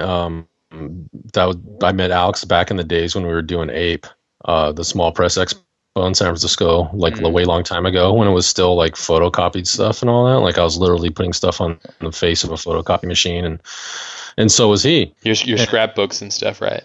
Yeah. Or your sketchbooks, I mean. Yeah, so I met him at one of the first one of those I did, and then I met Dave maybe like a year later, Through Alex or just through the network through of Alex. people? Okay. Through Alex, yeah, through Alex. So we're not much well, at least I'm not much of a networking person, so I kind of just hang out. You're very nonchalant. Corner. Yeah, I kind of just stay in the corner and disappear for a while, and every once in a while, like I'll kind of operate and then go back to my corner and think about my cat or something. So yeah, your cat, man. You still have, what's her name, Lana or something like that? It's Luna. That's it. You're all, dude, don't disrespect my cat like that. Yeah. So and this is the same cat from way back when, or is it just like a new cat? She's like 4 years old, so okay. It's the first pet I've had. So, but she's outside of hamsters and all that stuff. So, but she's good. She doesn't respect what I do at all. She walks all over it and jumps in my lap while I'm trying to work. And if she's in my lap, I just try and maneuver around her so I could paint. Kind of pitches up my paintings a little bit, but I can't. She takes a nap. I can't wake her. Yeah, pets are great though. They're such a great distraction. Yeah, we have a little dog. I love him. That's cool. It is. Dogs are too much work for me, but you got to walk them and stuff like that. Yeah, you got to give him a lot of attention. He's like the baby in the house, so he's constantly getting like all this attention. Like if I don't pay attention to him for about an hour, he'll just like, dude, come on, what's the deal here? Like, pet me or just do something because like I need this. And just like when I'm really trying to concentrate, I'm like, dude, man. But it's a good distraction though. Pets are great. I think it's really good for people to have pets, especially people like us who can kind of be self-involving. It allows us to have a break from ourselves, I suppose. Yeah, my cat's sick of my shit, man. So cats are very particular, though. They have such an interesting connection with humans and our connection with that type of animal. Like, I love dogs just because, like, they're so much fun, and they're like, I told my wife when we first got our dog, I said, finally somebody. I come home and there's always somebody there that's happy I'm home. It was a funny joke. We'd always talk shit and stuff. It's so true though, because I come home, he's just like, I haven't seen you like 3 years. Oh my God. He's like a very excited friend that you've known since your childhood. And every time you come home, you're just like, that energy is just like, oh man, how could I be mad? Yeah. It's just, maybe I should get a dog, man. You should. It's like one of the best mood changers. It's just so much fun. But yeah, animals are great. But man, I was going to tell you some documentaries that just to see if you've seen them. I'm sure you have. There's a couple that I always refer to people as. One of them is freaking The Imposter. Have you seen that one? I've never heard of that. It's a documentary / film, kind of like it's a contrast between the two of them. It's fucking awesome. It's really amazing. It's really well done. I would check that out if you haven't seen that yet. I don't know if it's on Netflix or anything. I don't know if you use that as a mode of watching things or iTunes or whatever, but I know it's on all those channels, but it's really awesome. The Imposter, King of Kong, have you watched that? Oh yeah, that's funny as hell, man. It's so good. I don't know how much of a documentary that is, but it's so persuasive, right? It's just funny. It is. It's hilarious, but it reminds me of like how weird we are, and how I was watching one today that a friend of mine that I do jiu-jitsu with, my coach, he's really into this game called Smash Brothers, I guess. Yeah, that's the new one. Yeah, it's like this 4-hour long documentary. I watched like 3 or 4 episodes of it while I was drawing, and it was really funny because it just kept reminding me of, I was talking, because I do jiu-jitsu a lot, and I was talking about how silly it is to just be so fascinated about something, and it's so human to do that, to like just go further and further and further down this rabbit hole of habit and habitual repetition, and slowly getting better at things. And it was just funny watching these things on video games, because I could care less really about the video game, but it's more of like a study of human nature. And I was just like, wow, I probably sound exactly the same as these gamer nerds, but I'm like on art, and it's like, no matter what it is, we all kind of have that. Most people have that similarity, and how intense you take that thing is how gnarly you get with it. I don't know, but that was an interesting thing. I was watching that today.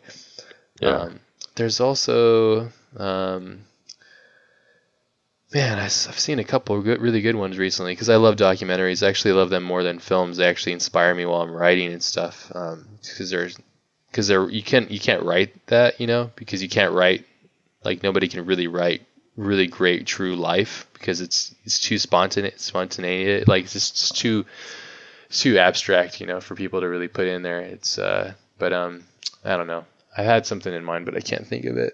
But yeah, I would definitely check out The Imposter. I've recommended it to so many people, and it's just it's probably one of those like really special recent pieces of art that's just fascinating, the way that they put it all together and stuff. So, and it's not necessarily a documentary. It's like a mix between the two. Okay. I mean, yeah, I'll look that up. I was watching something that was kind of interesting, that kind of wasn't, but it was about some guy in the 30s that was crazy, and he just wrote journals about some big story that was dealing with his that was a metaphor for his childhood abuse, and he's basically tracing drawings of like the Morton Salt girl and putting a dick on her and stuff like that. It's kind of rad. I can't remember what it's called. Sounds interesting. And that's a documentary too. Oh yeah, no, this is real too. It was rad, but it got boring towards the end. But it was interesting. So, what about some recent films that you've seen that you enjoyed? Is there anything that's kind of mainstream or current that you've seen that you've enjoyed, or is it more or less like you rewatch older films? Because I'm in the path of where if I want to watch a good film, I'll just go back to a classic film or watch something that is a classic film that I haven't watched before, and that's because there's so much film. There's so many great movies out there. You couldn't even watch them all now if you tried. Yeah, I can't. Something new. Oh, I like Transformers. Just on a pure enjoyment level. On just like a pure and just watch it. It's a good movie while I'm working. I love Dredd. Dredd was great. The recent Dredd. Yeah, for a dopey action movie, I love that movie. It does have that. I think they pulled it off. I really think that they pulled off that what it was supposed to be.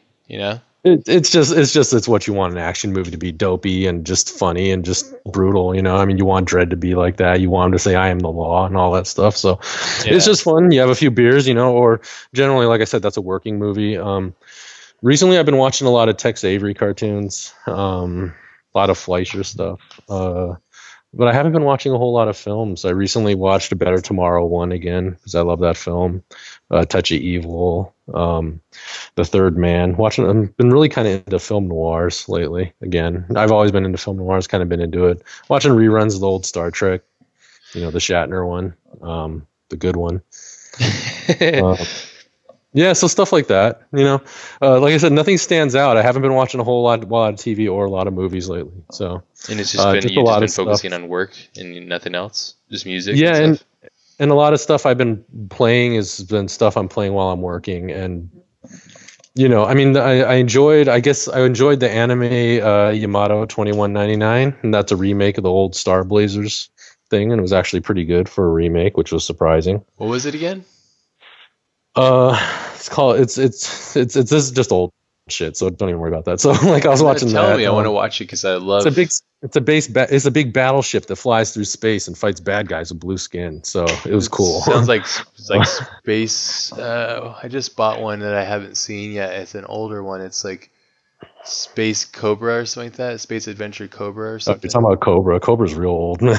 Super old, yeah. So what's this thing you're talking about? Yamato? Yeah, that's the Japanese name. In the U.S., the old show was called Star Blazers, and that was like late 70s, early 80s. And it's a big battleship that flies through space and fights the Gamelons. So anyway, they recently remade that. You probably have. So they recently remade it, and that was pretty good, which was surprising because usually remakes suck. But yeah, so just you ever watched Cyber City Oedo? You ever watched that? What is it? You ever seen Cyber City Oedo? I don't remember. I don't think so. It's one of Kawajiri's films. You know who Kawajiri is? The guy that directed Ninja Scroll and Wicked I gave up on him because he can't make a good film anymore. Well, are you talking about? Are you talking bad on Ninja Scroll, sir? Are you talking bad on Ninja Scroll? Ninja Scroll is good, but try naming stuff beyond that. Okay, of course. Well, anything beyond that, yeah, it's true. Ninja Scroll is great, though. I thought that Ninja Scroll was like, it was completely Japanese, like in every sense, and it was just so awesome. Like, just such a great tale, all the different villains and the way that they interacted with the main action, or the main dude and stuff. I don't know. It was just, and it's also just kind of groundbreaking of how they created minimal amounts of cell animation, but just tons of action. The pacing was great too. Damn, that's such a good film, or anime. I love watching that. I try to watch that like every once in a while. Or Vampire Hunter D was pretty rad. You didn't like that? I never liked that, even when it came out. The Bloodlust one?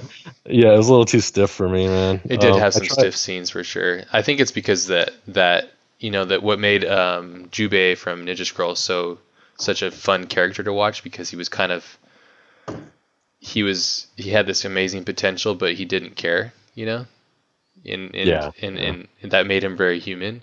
Whereas I think the bloodlust, the main dude, I don't forget what they call the what he is. He's like a half human, half vampire, or whatever. But his character was so stoic, and he was like, "Yes, my name is blah blah blah," and I think it was an issue. I think as far as it was like a caricature of something, whereas Jubei was kind of human, and it made it even more crazy because he was a human versing these like crazy supernatural creatures, and that's what the adventure of that journey was just so fascinating and so much fun and so crazy. But the art, though, man, the art and the style of the animation is just fucking fascinating, man. It's so beautiful and so well done. And I like also, I don't know if you're into Amano's work, which is Yoshitaki or something. I can't remember his name. Who? Looking at it right now. Yoshitaka Amano. What does he do? He is, I think he designed the characters and he does a really interesting art. Like, I don't know. He's like an illustrator, painter kind of guy, and in a lot of his work influenced like the character and the design and stuff of Vampire Hunter D, and I think he might even be the creator of it too. But his style is kind of like Terada. I don't know if you know who Terada's stuff is, right? Yeah, I know Terada. Yeah. It's kind of like that, but Terada's kind of crazy. Like it's almost like that Kim Jong-gi guy. I don't know. You know that guy too. I think he's kind of like that, but he's more painterly and maybe, I don't know. You should check it out, though. I'm sure you've seen his work before, but it's pretty interesting. Yeah, possibly. Stuff. Yeah. I was never interested enough in Vampire Hunter D enough to follow up on it. So, what's some of your favorite animes then? Well, animes. Bubblegum. Bubblegum was like, it had like some cool flashy mecha scenes, but it's a horrible show. Yeah. So it's one of those shows I would suffer through it for like the 2 seconds of like, oh, look at that cool robot, and then you have to watch the show, and you're like, fuck this show. Yeah. It's like Appleseed. Appleseed's such a piece. Now we're just slamming shit. But anyway, it's okay. I'm a big Evangelion fan. I like Evangelion a lot. So many of my friends love that. I have never watched it. I really should, though. I like it. I from my understanding is a lot of people who haven't seen it that try to watch it now don't care for it sometimes, which is fine because they like Naruto and that's a piece of crap. So, but I never watched that either. Yeah, I'm super particular about my stuff, though. Yeah, no, I mean, I like Akira. I like the Evangelion series. I'm trying to think of stuff that I really enjoy. For some reason, I'm drawing a blank. There's like stuff I'll watch that I'll like visually, but I won't care for the show. Sure. But sometimes they just have cool animations. I like the original Macross, Robotech. Star Blazers is actually like a really big deal for me. That's why I was surprised I like the remake. You like Ghost in the Shell? Mad Zinger, Giant Robo. No, I hate Ghost in the Shell. Ghost in the Shell was too contrived. That's why I never cared for it. And how so? It's basically rip-offs of every William Gibson cyberpunk book that ever came out. So if you read the William Gibson stuff, there wasn't anything in Ghost in the Shell presented that was interesting, at least to me. Plus, because William did it better too. So, but you couldn't get past that just to appreciate the crafts of the art as well, and the pacing and the mood and tone. It's just no, really. So once it's something that you feel like has already been done, it's no matter what it is, it just feels like it's it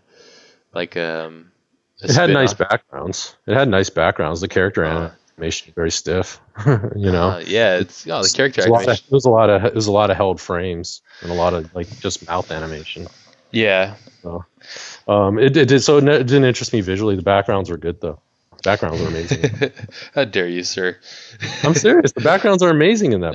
Of course, the backgrounds are fascinating. I have my friend Joe. He has some crazy, or he had some really crazy old Kira backgrounds, like the paintings, actually, like the actual backgrounds, and all the cells that go on it. And I've actually seen some of those. Dude, what the heck? Yeah, I've seen some Akira backgrounds. So it's actually I saw that whole pan where like he jumps on the bike in the stadium and he slides and he hits the wall and then like there's that force field that like protects him from the rocks that are falling. I saw that whole pan shot. So what the hell, man? They're pretty small and they're like all these little gouache paintings.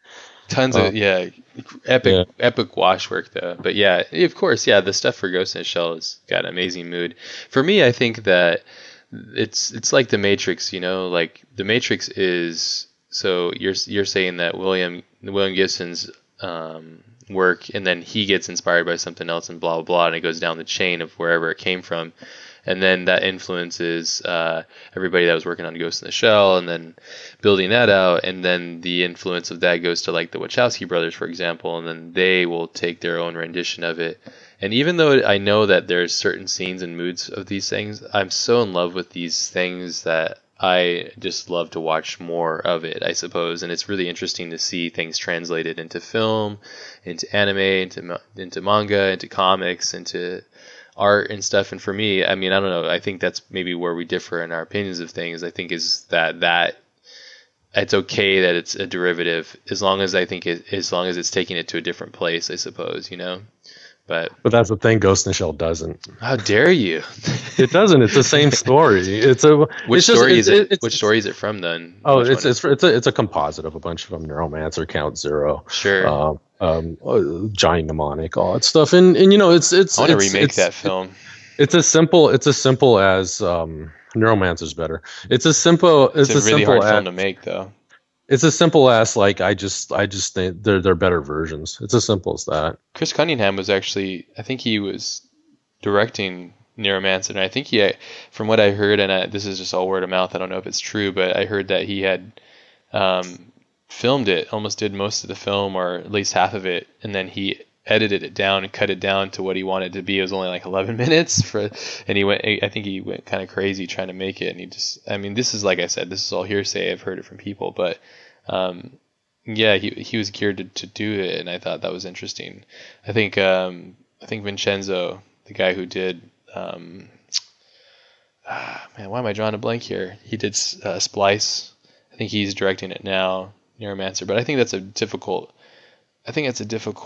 story to possibly bring to film. And the reason why I say it is that people aren't going to realize, that aren't like you and I, who are aware of it and its presence in popular culture, are going to think, oh, this is just like The Matrix or blah blah. And I think that a lot of these films, like Philip K. Dick's stories, basically, there's so many of these things that have already been done, people have ripped off, or not ripped off, or just used to in their own projects. It's hard for it to be unique and new on its own spectrum, you know. Well, Neuromancer, the technology never existed and never came into existence. So that's kind of the problem with Neuromancer, trying to adapt Neuromancer, is you can't adapt it because the technology is not what that book is. The technology that exists today, which is what you would have to build the movie around, is not a part of that book. That's the problem with Neuromancer. It's like, you know, people with icebreaker decks and stuff like that. People aren't going to want you to come in. People don't want to go to a movie and then goes like, I'm going to get out my new version of my icebreaker deck and like hook this up, and everybody's going to be like, what the fuck's an icebreaker deck? So they're gonna put up today. They're going to have like a laptop. You know what I mean? And that takes away some of the flavor of the film, because the icebreakers were very specific.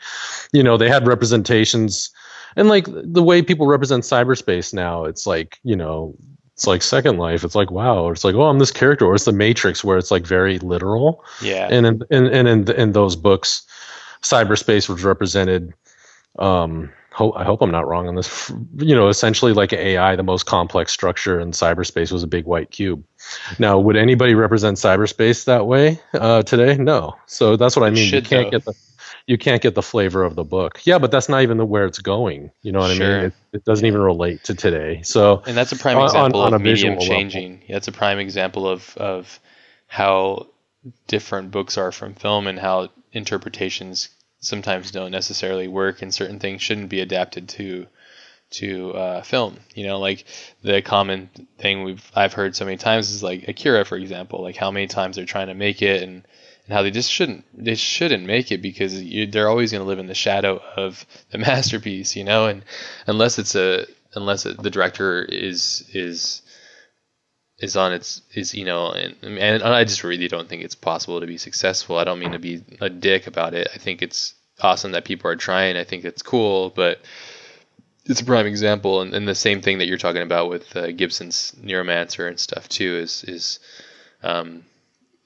taking these things, these abstract ideas or these tangible objects and ideas and concepts from this fanciful imagination and trying to put them into this plausible thing in this medium of film and telling a story is completely different.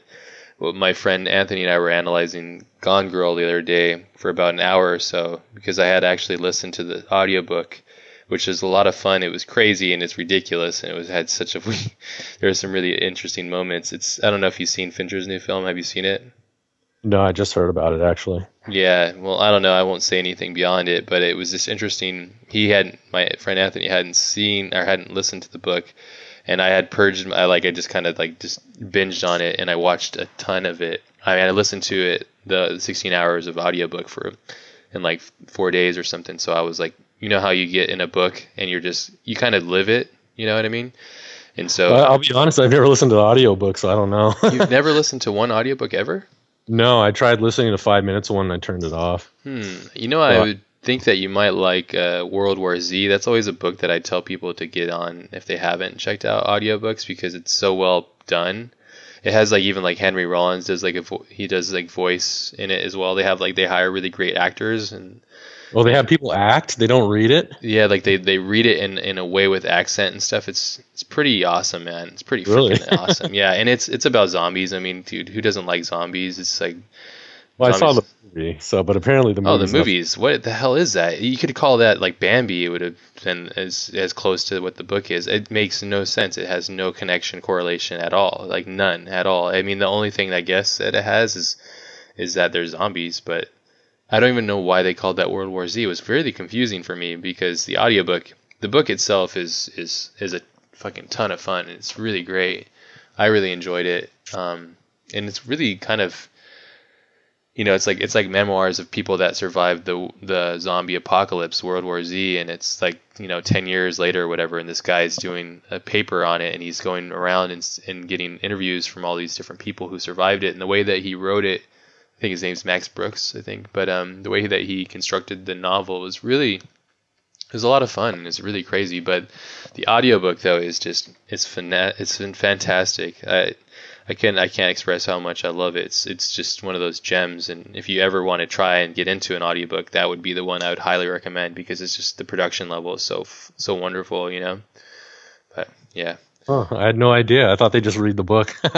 Yeah, well, I mean, obviously reading the book is amazing, but I listen to a lot of audiobooks. I mean, I guess we differ in that where what I meant was I thought on an audiobook they just read the book. I didn't know they have voices and stuff like that. Yeah. Well, I think, for the most part they do, but I think for World War Z is because he's interviewing people from all around the world.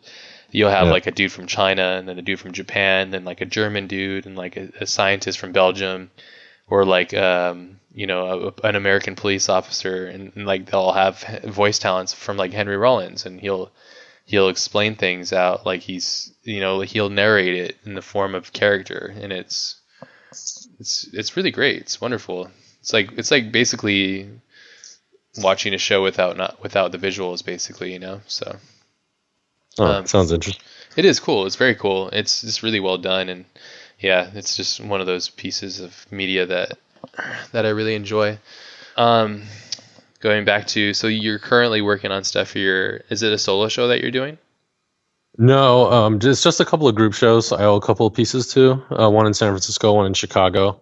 I feel like there's something I'm forgetting, but who knows? I have an art book. I'm also working on pieces for an art book, which has been kind of delayed because I'm supposed to start a comic book project soon, which will take up all of my time. So the art book was supposed to be done in December, so it'd be ready in the spring. Looks like it's going to be pushed back some, which is fine. Is it your own personal art book? Bummer. Yeah, and cool. It's a little bit of a bummer because I really wanted that to be the next thing to come out, but it's going to be this comic first.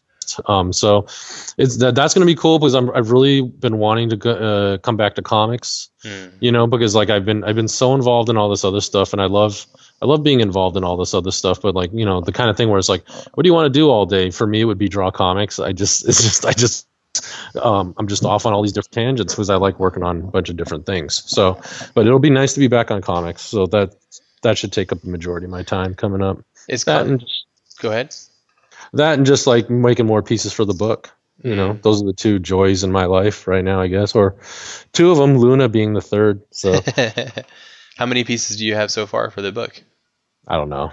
You liar. No, I really don't know. I Yeah, really don't know. just a I big have, I have to stack. sit down and start putting it together. So I was planning on having the month of December where I was going to put together the book, but that's not going to happen now. So I'll probably just end up assembling it slowly, like a little bit at a time. So, Are you going but it's through a personal? Are you self-publishing it, or are you going to go through like Image or like? no, it'll be a proper art book, and then I have a couple of Hey, people what's that? I can pitch it to. Yeah, so there are a couple of people I can pitch it to. It'll just be like your basic art book, small soft cover, whatever. So What do you not mean like by some pitch? dollar You edition. show them the book and see if they want to print it and publish it. Is that what you're talking about? There are a couple of people I know that I can get to publish it probably, Mm. or that they will consider it. Friends of mine that are a part of different studios. So basically, I'm going to put together the book first, and then worry about that later because I'm more interested in I'd rather have the book done before I like start pitching it to people. So Yeah, that's the but best way because you're like, well, it's not. Well, no, the better way is like you make a presentation and then you get the deal and then you put it together. But because sure, these are friends of mine, and then I want to work with them. I really would prefer for them to do it. I want to walk up to them with a finished product first. sure. That way we could plan with there. It's a little bit unusual if I was working, and it's the kind of thing where it's like that way I have control of it. And once I'm like the product, it's either printed or not, and if worse comes to worse, I can self-publish it as well, which is not an issue these days. So because self-publishing is a very cheap and very viable these days, it's not a big deal like it used to be. Yeah, it's totally it's changed a ton. The only reason I ask is because I'm looking into it a lot, off and on, and I'm going to be using Kickstarter for the Lost Boys stuff. And the one thing I've noticed through the success of people is, what I'm telling you, why I think it's good that you're doing that is by completing or getting really close to completing the book, or as close as you can, at least getting like 75% the way there, is I've noticed that a lot of failures in the Kickstarter thing is people are like, I want to do this thing and can you pay me? And then they're like, okay, now I have to start. And then like, oh shit, I don't want to do this. And then they get all this, they get rewarded, but then they don't end up getting the chance to do it because it's too much pressure.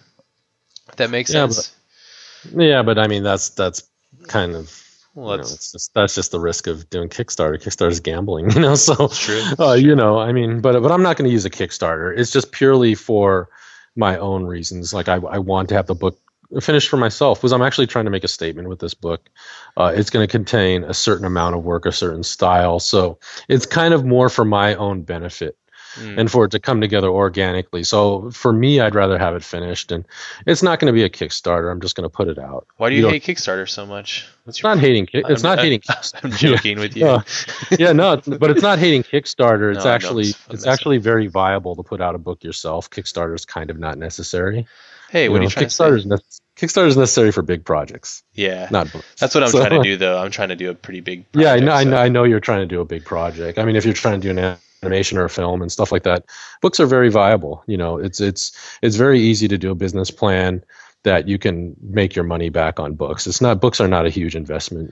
There's a lot of there's a lot of printing places that will do like small runs these days, and it's pretty affordable. Yeah. I mean, it's even like, Steve Albini says the same thing. He was going after one of those musicians that got like $1 million for their Kickstarter, and then they weren't paying people and all that nonsense. And Steve Albini was going on to a whole thing, and I know comics, he knows music, and he's kind of saying the same thing. He's like, it's viable to go on tour and have it pay for itself. He's like, he doesn't see the reason for an entity like Kickstarter to go into making a record. And it's very true. The economics of it aren't that bad unless, like it's something you're doing or like a big project animation.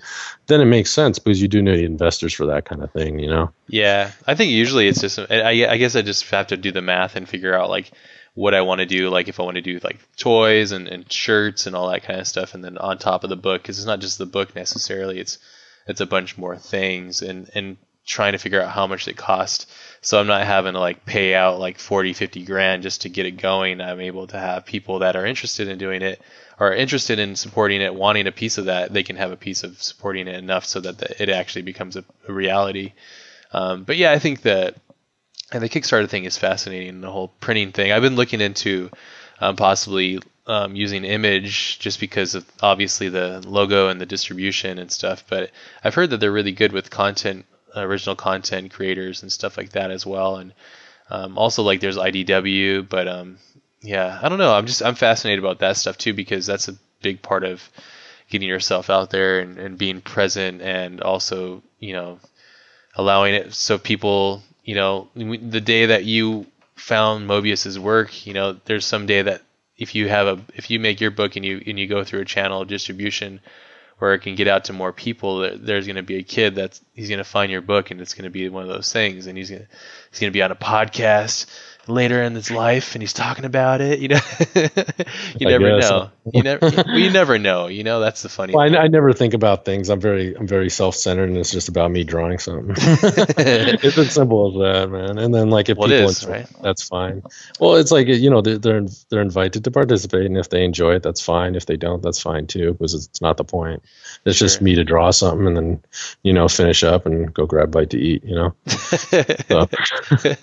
Outside of art, though, because I know art really is a huge significant part of your life. Outside of art, what are things that interest you beyond that, besides your cat and art? Are you into cooking? Is there any physical activities that you're into now? Nothing really. I at this point, I kind of my way of relaxation is kind of just like some multiplayer video gaming. What's that? Like just playing online and kicking the shit out of people, like Titanfall, stuff like that. Call of Duty. So I do, I do that.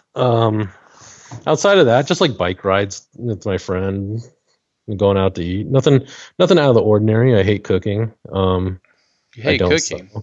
Yeah, I watch movies, I watch cartoons, and you're want to go on vacations every once in a while. Hit up an art show, yeah. Hopefully not by force, and that's about it. I like to wander. I like to wander around places. Have you been to Europe recently? Not recently, but I just came back from Detroit. How was that? That was nice. It's really weird. It's a town that like you can go into a neighborhood. You'll see like two mansions, and the one in between it is like abandoned and falling down. You see like an entire block that are uninhabited. Like you see like downtown, they'll have like this old like mid-century building, like a high-rise stone, beautiful sculptures on it. Sculptures of like these beautiful female figures up on the top, and like beautiful arches and everything, completely abandoned and fallen down. And that's like a regular thing. It's not just like you see one. It's weird that it's America, huh? Well, it's interesting. It's this weird urban wilderness. That's kind of interesting. It's depressing, but it's kind of interesting. But like the great thing about Detroit is the people are great. The people are very positive, very friendly. Some of the nicest people I met traveling. I mean, I really dug Detroit. I was only there for a few days, but I really liked it a lot, So stuff like that kind of just, it was a very kind of inspiring trip, probably just because I got to get away for a little while, Yeah, it's important. I think I bring that up quite a bit, is travel. I'm lucky enough to be able to travel a little bit. I try to get out of the country like 2 or 3 times out of the year just for speaking and meeting other people and stuff, or conventions and stuff. It's really cool, but I think it's really important to give you clarity and just kind of understand the world around you a little bit more. Or just, I don't know, you get inspiration. I don't know about you, but I get inspiration from so many different things, and traveling is one of those things too. Just kind of, for me, it's like a lot of my normal things, they turn daily. I get numb to reality because I'm just kind of going through the routine. But when I travel, everything opens up, like my mind's eye opens up completely, and I'm completely aware. And yeah, so my next big trip, I'm super excited, is I'm going to Tokyo. Have you been to Japan yet?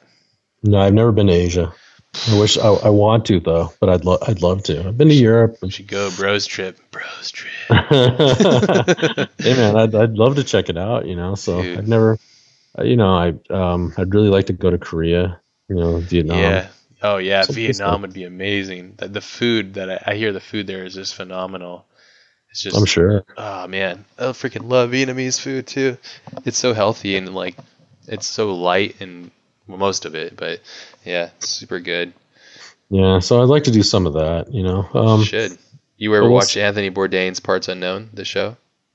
No, I don't. I haven't seen his show in a real long time. So it's a great show. He actually went to Detroit because he goes around the world and tries out food in different towns and stuff. And yeah, his episode on Detroit was really interesting. It was really cool. I think you'd like that show. He's got a Howard Stern thing going on. I think where the way that he communicates, he's very smart and wise in the ways of communication. He's really good. Well, I remember I remember him back in the days when he first started, when he was still like a little bit rougher and would go around on the Food Network wearing a Dead Boys t-shirt, you know? Yeah. He doesn't really do that anymore. He kind of does. Like, the funny thing is like there's this recent episode of Parts Unknown, and he's out in Tokyo, and he's like goes to like this live show of like this metal band in Tokyo, and he like is interviewing them at the end, and behind the scenes later on, he's like, "What's one of the bands that you hate the most?" And they're all like, "Creed," and he's like, "Yeah, Creed is the worst." And he was going off and about Creed. It was so funny, or like Nickelback or something. I can't remember. It was like, one of those horrible American bands that somehow made it a huge success. But it was really funny, and ever since that episode, exactly, I was like, oh, this is like my favorite show. It's so funny, like, because he doesn't give a shit, and he's just being himself, and aware that it doesn't matter, like he's just himself, and he's enjoying his life, and he's kind of made like a dream job out of his position in life too. So I remember one of them, he was like in Sicily, and he had like a midlife crisis during the episode. And he was in a scuba suit out in the ocean, and they were like throwing squid over the board, and he was just saying like how he just hated life, and he was like, it was just really interesting, like honest viewpoint into somebody's life. And yeah, I don't know, it's interesting stuff. Did he go back on heroin? I don't know. Yeah, I don't think so. That would make a fun episode. No, that's so fucked up. I think he drank himself into a stupor that during that whole episode. So there we go. Well, there's some form of. He was numb to reality. Yeah, he was numb to his reality. But yeah, he should make it out to Asia though. That's definitely. Yeah, I'd like to. Actually, one of the best shows I've seen recently is I saw Melt Banana in Oakland. That was a really fun show. Been a fan of theirs for a real long time. Never even heard of that. What kind of music is that? It's basically it's like these days it's just a chick and the guitarist, and he plays like kind of erratic, kind of noisy music, and she sounds like Pikachu, and it's rad. There's another Japanese band that I'm really into, and it's mostly instrumental, and they're called World's End Girlfriend, and you can find them on SoundCloud, and you can probably get most of their stuff for free. So they're worth checking out. That's a good drawing in the middle of the night kind of band. You've always been a friend of mine that had a very obscure music taste. I always remember talking to you about music. I remember even talking about like Radiohead, and you're oh, well, it's just like, or Aphex Twin or something like that. There was like a correlation that you're trying to. This is back when I was like in high school, so I didn't have a huge understanding of music. It was probably like I was more into like AFI and stuff. And you were like, we talk a little bit about music because we both really love music, but. Yeah, what are you into now? Because I remember you had a very obscure. Nothing too bizarre, because I just I don't follow so much anymore. I listen to, if I'm on deadline, I listen, or if I need to turn something in, I listen. What I do for the last like few hours is I blast Wolves in the Throne Room, and they're like a group from Portland, I think. And so I'm really into them. I've been listening to Agalloch a lot for the past few years. It's kind of like this instrumentally kind of metal kind of stuff. Yeah, I mean, it's just like kind of the usual thing. The new Sleep song is really good. So I've never even heard of any of these things. Yeah, I've never heard of these. Sleep is from Sleep is from San Jose, but they're a long defunct like doom metal band, whatever you want to call it, and they recently just put out a song for some reason, like their first song in 20 years. But their epic record is Dope Smoker, so most people know that. Yeah, so like just stuff like that. Have you heard the new Death Above 1979? Do you listen to them? What is it? Death Above 1979. I think that's their name. I have no idea what that is. No, it's like a drummer who sings and then just a bass player. It's just Oh, bass and okay. drums, and it's pretty rad. It's like they're riff monsters, and they just kind of jam out and stuff. It's a lot of fun. Oh, A okay. lot of power, like tons of noise that comes from just drums and bass and vocals. You mean like lightning bolt, like kind of like Yeah, kind of noise? like Lightning Bolt, but it's not. Okay. It's. I mean, their newest album had their. I don't know how to explain it. You just have to listen to them. But and when I listen to them, I was like, I always think, oh, I wonder if John likes these guys. He's kind of in that vein, but I could be completely missing it. So No, I'm pretty out of date these days, you know. So like I just I just haven't been able to keep up, quite honestly. So but you know, I still get every Melvin's record, you know, things like that, you know. Um, you're living in the past, man. No, I'm joking. yeah, well, I mean, I listen to Crevices Below. World's End Girlfriend still puts stuff out. Wolves in the Throne Room puts stuff out. Agalloch just had a new record come out, so it's a lot of that kind of like just instrumentally, kind of metally kind of stuff. The new Godspeed the Black Emperor record was good, or Yeah. not, like a few years ago. Mm, Um, you know, stuff like that. yeah. Earth, you know. Yeah. It's the obscure like rock music and stuff, or I don't even know if you can consider it rock. Is it like alternative or something, or I guess there's no Just a lot of metal stuff like metal. that. Been Yeah. listening, you know, Crevices Below. That's something new I kind of found. You know, I've only listened to a few other things. You know, so stuff like that. Yeah. I think Deaf Heaven's interesting. They're from San Francisco. Never even heard of them. They had a big record a couple of years ago. I went and saw them when it was only like 20 people in the theater, and I guess the guy still had a day job scooping ice cream at Ben and Jerry's, but I'm sure those days are long gone now. Yeah, it's interesting. San Francisco is such a huge hub for that stuff too. I noticed it's like a huge hub for. There's a lot of intellectual, interesting people in that city. It's a very interesting place. There. Yeah, but like in a weird way, there's like I've noticed the people that I've met there. There's the people that are really smart, and then there's the people that are too smart, and then there's the people that are trying to be the ones that are smart, but like acting like they are. You know, I guess that's a truth around the world, but in San Francisco, I felt like that's always been the feeling of the people that I encountered there. You know, from the most of the people that I've encountered there are just interesting people. Really, it's a very interesting city, like filled with very interesting people. Yeah. I love visiting there. It feels like Disneyland in a sense. You know, in a contrast to where I live, which is like the suburbs of San Diego. You know, it's like super quiet and chill most of the time. And Yeah, there's only one person I know who is too smart for everybody and is a literal genius, and he went to the Philippines to raise goats. So he's incredibly smart then. oh no, he's still a genius. I don't say that lightly. Yeah. He's the real deal. So, but the real deal is they often can't deal with society and things, you know, because it's all bullshit. Because it is all bullshit. Yeah. Yeah. Yeah. It's interesting. Yeah. Well, damn, dude, it's been a good talk. Yeah, for sure, man.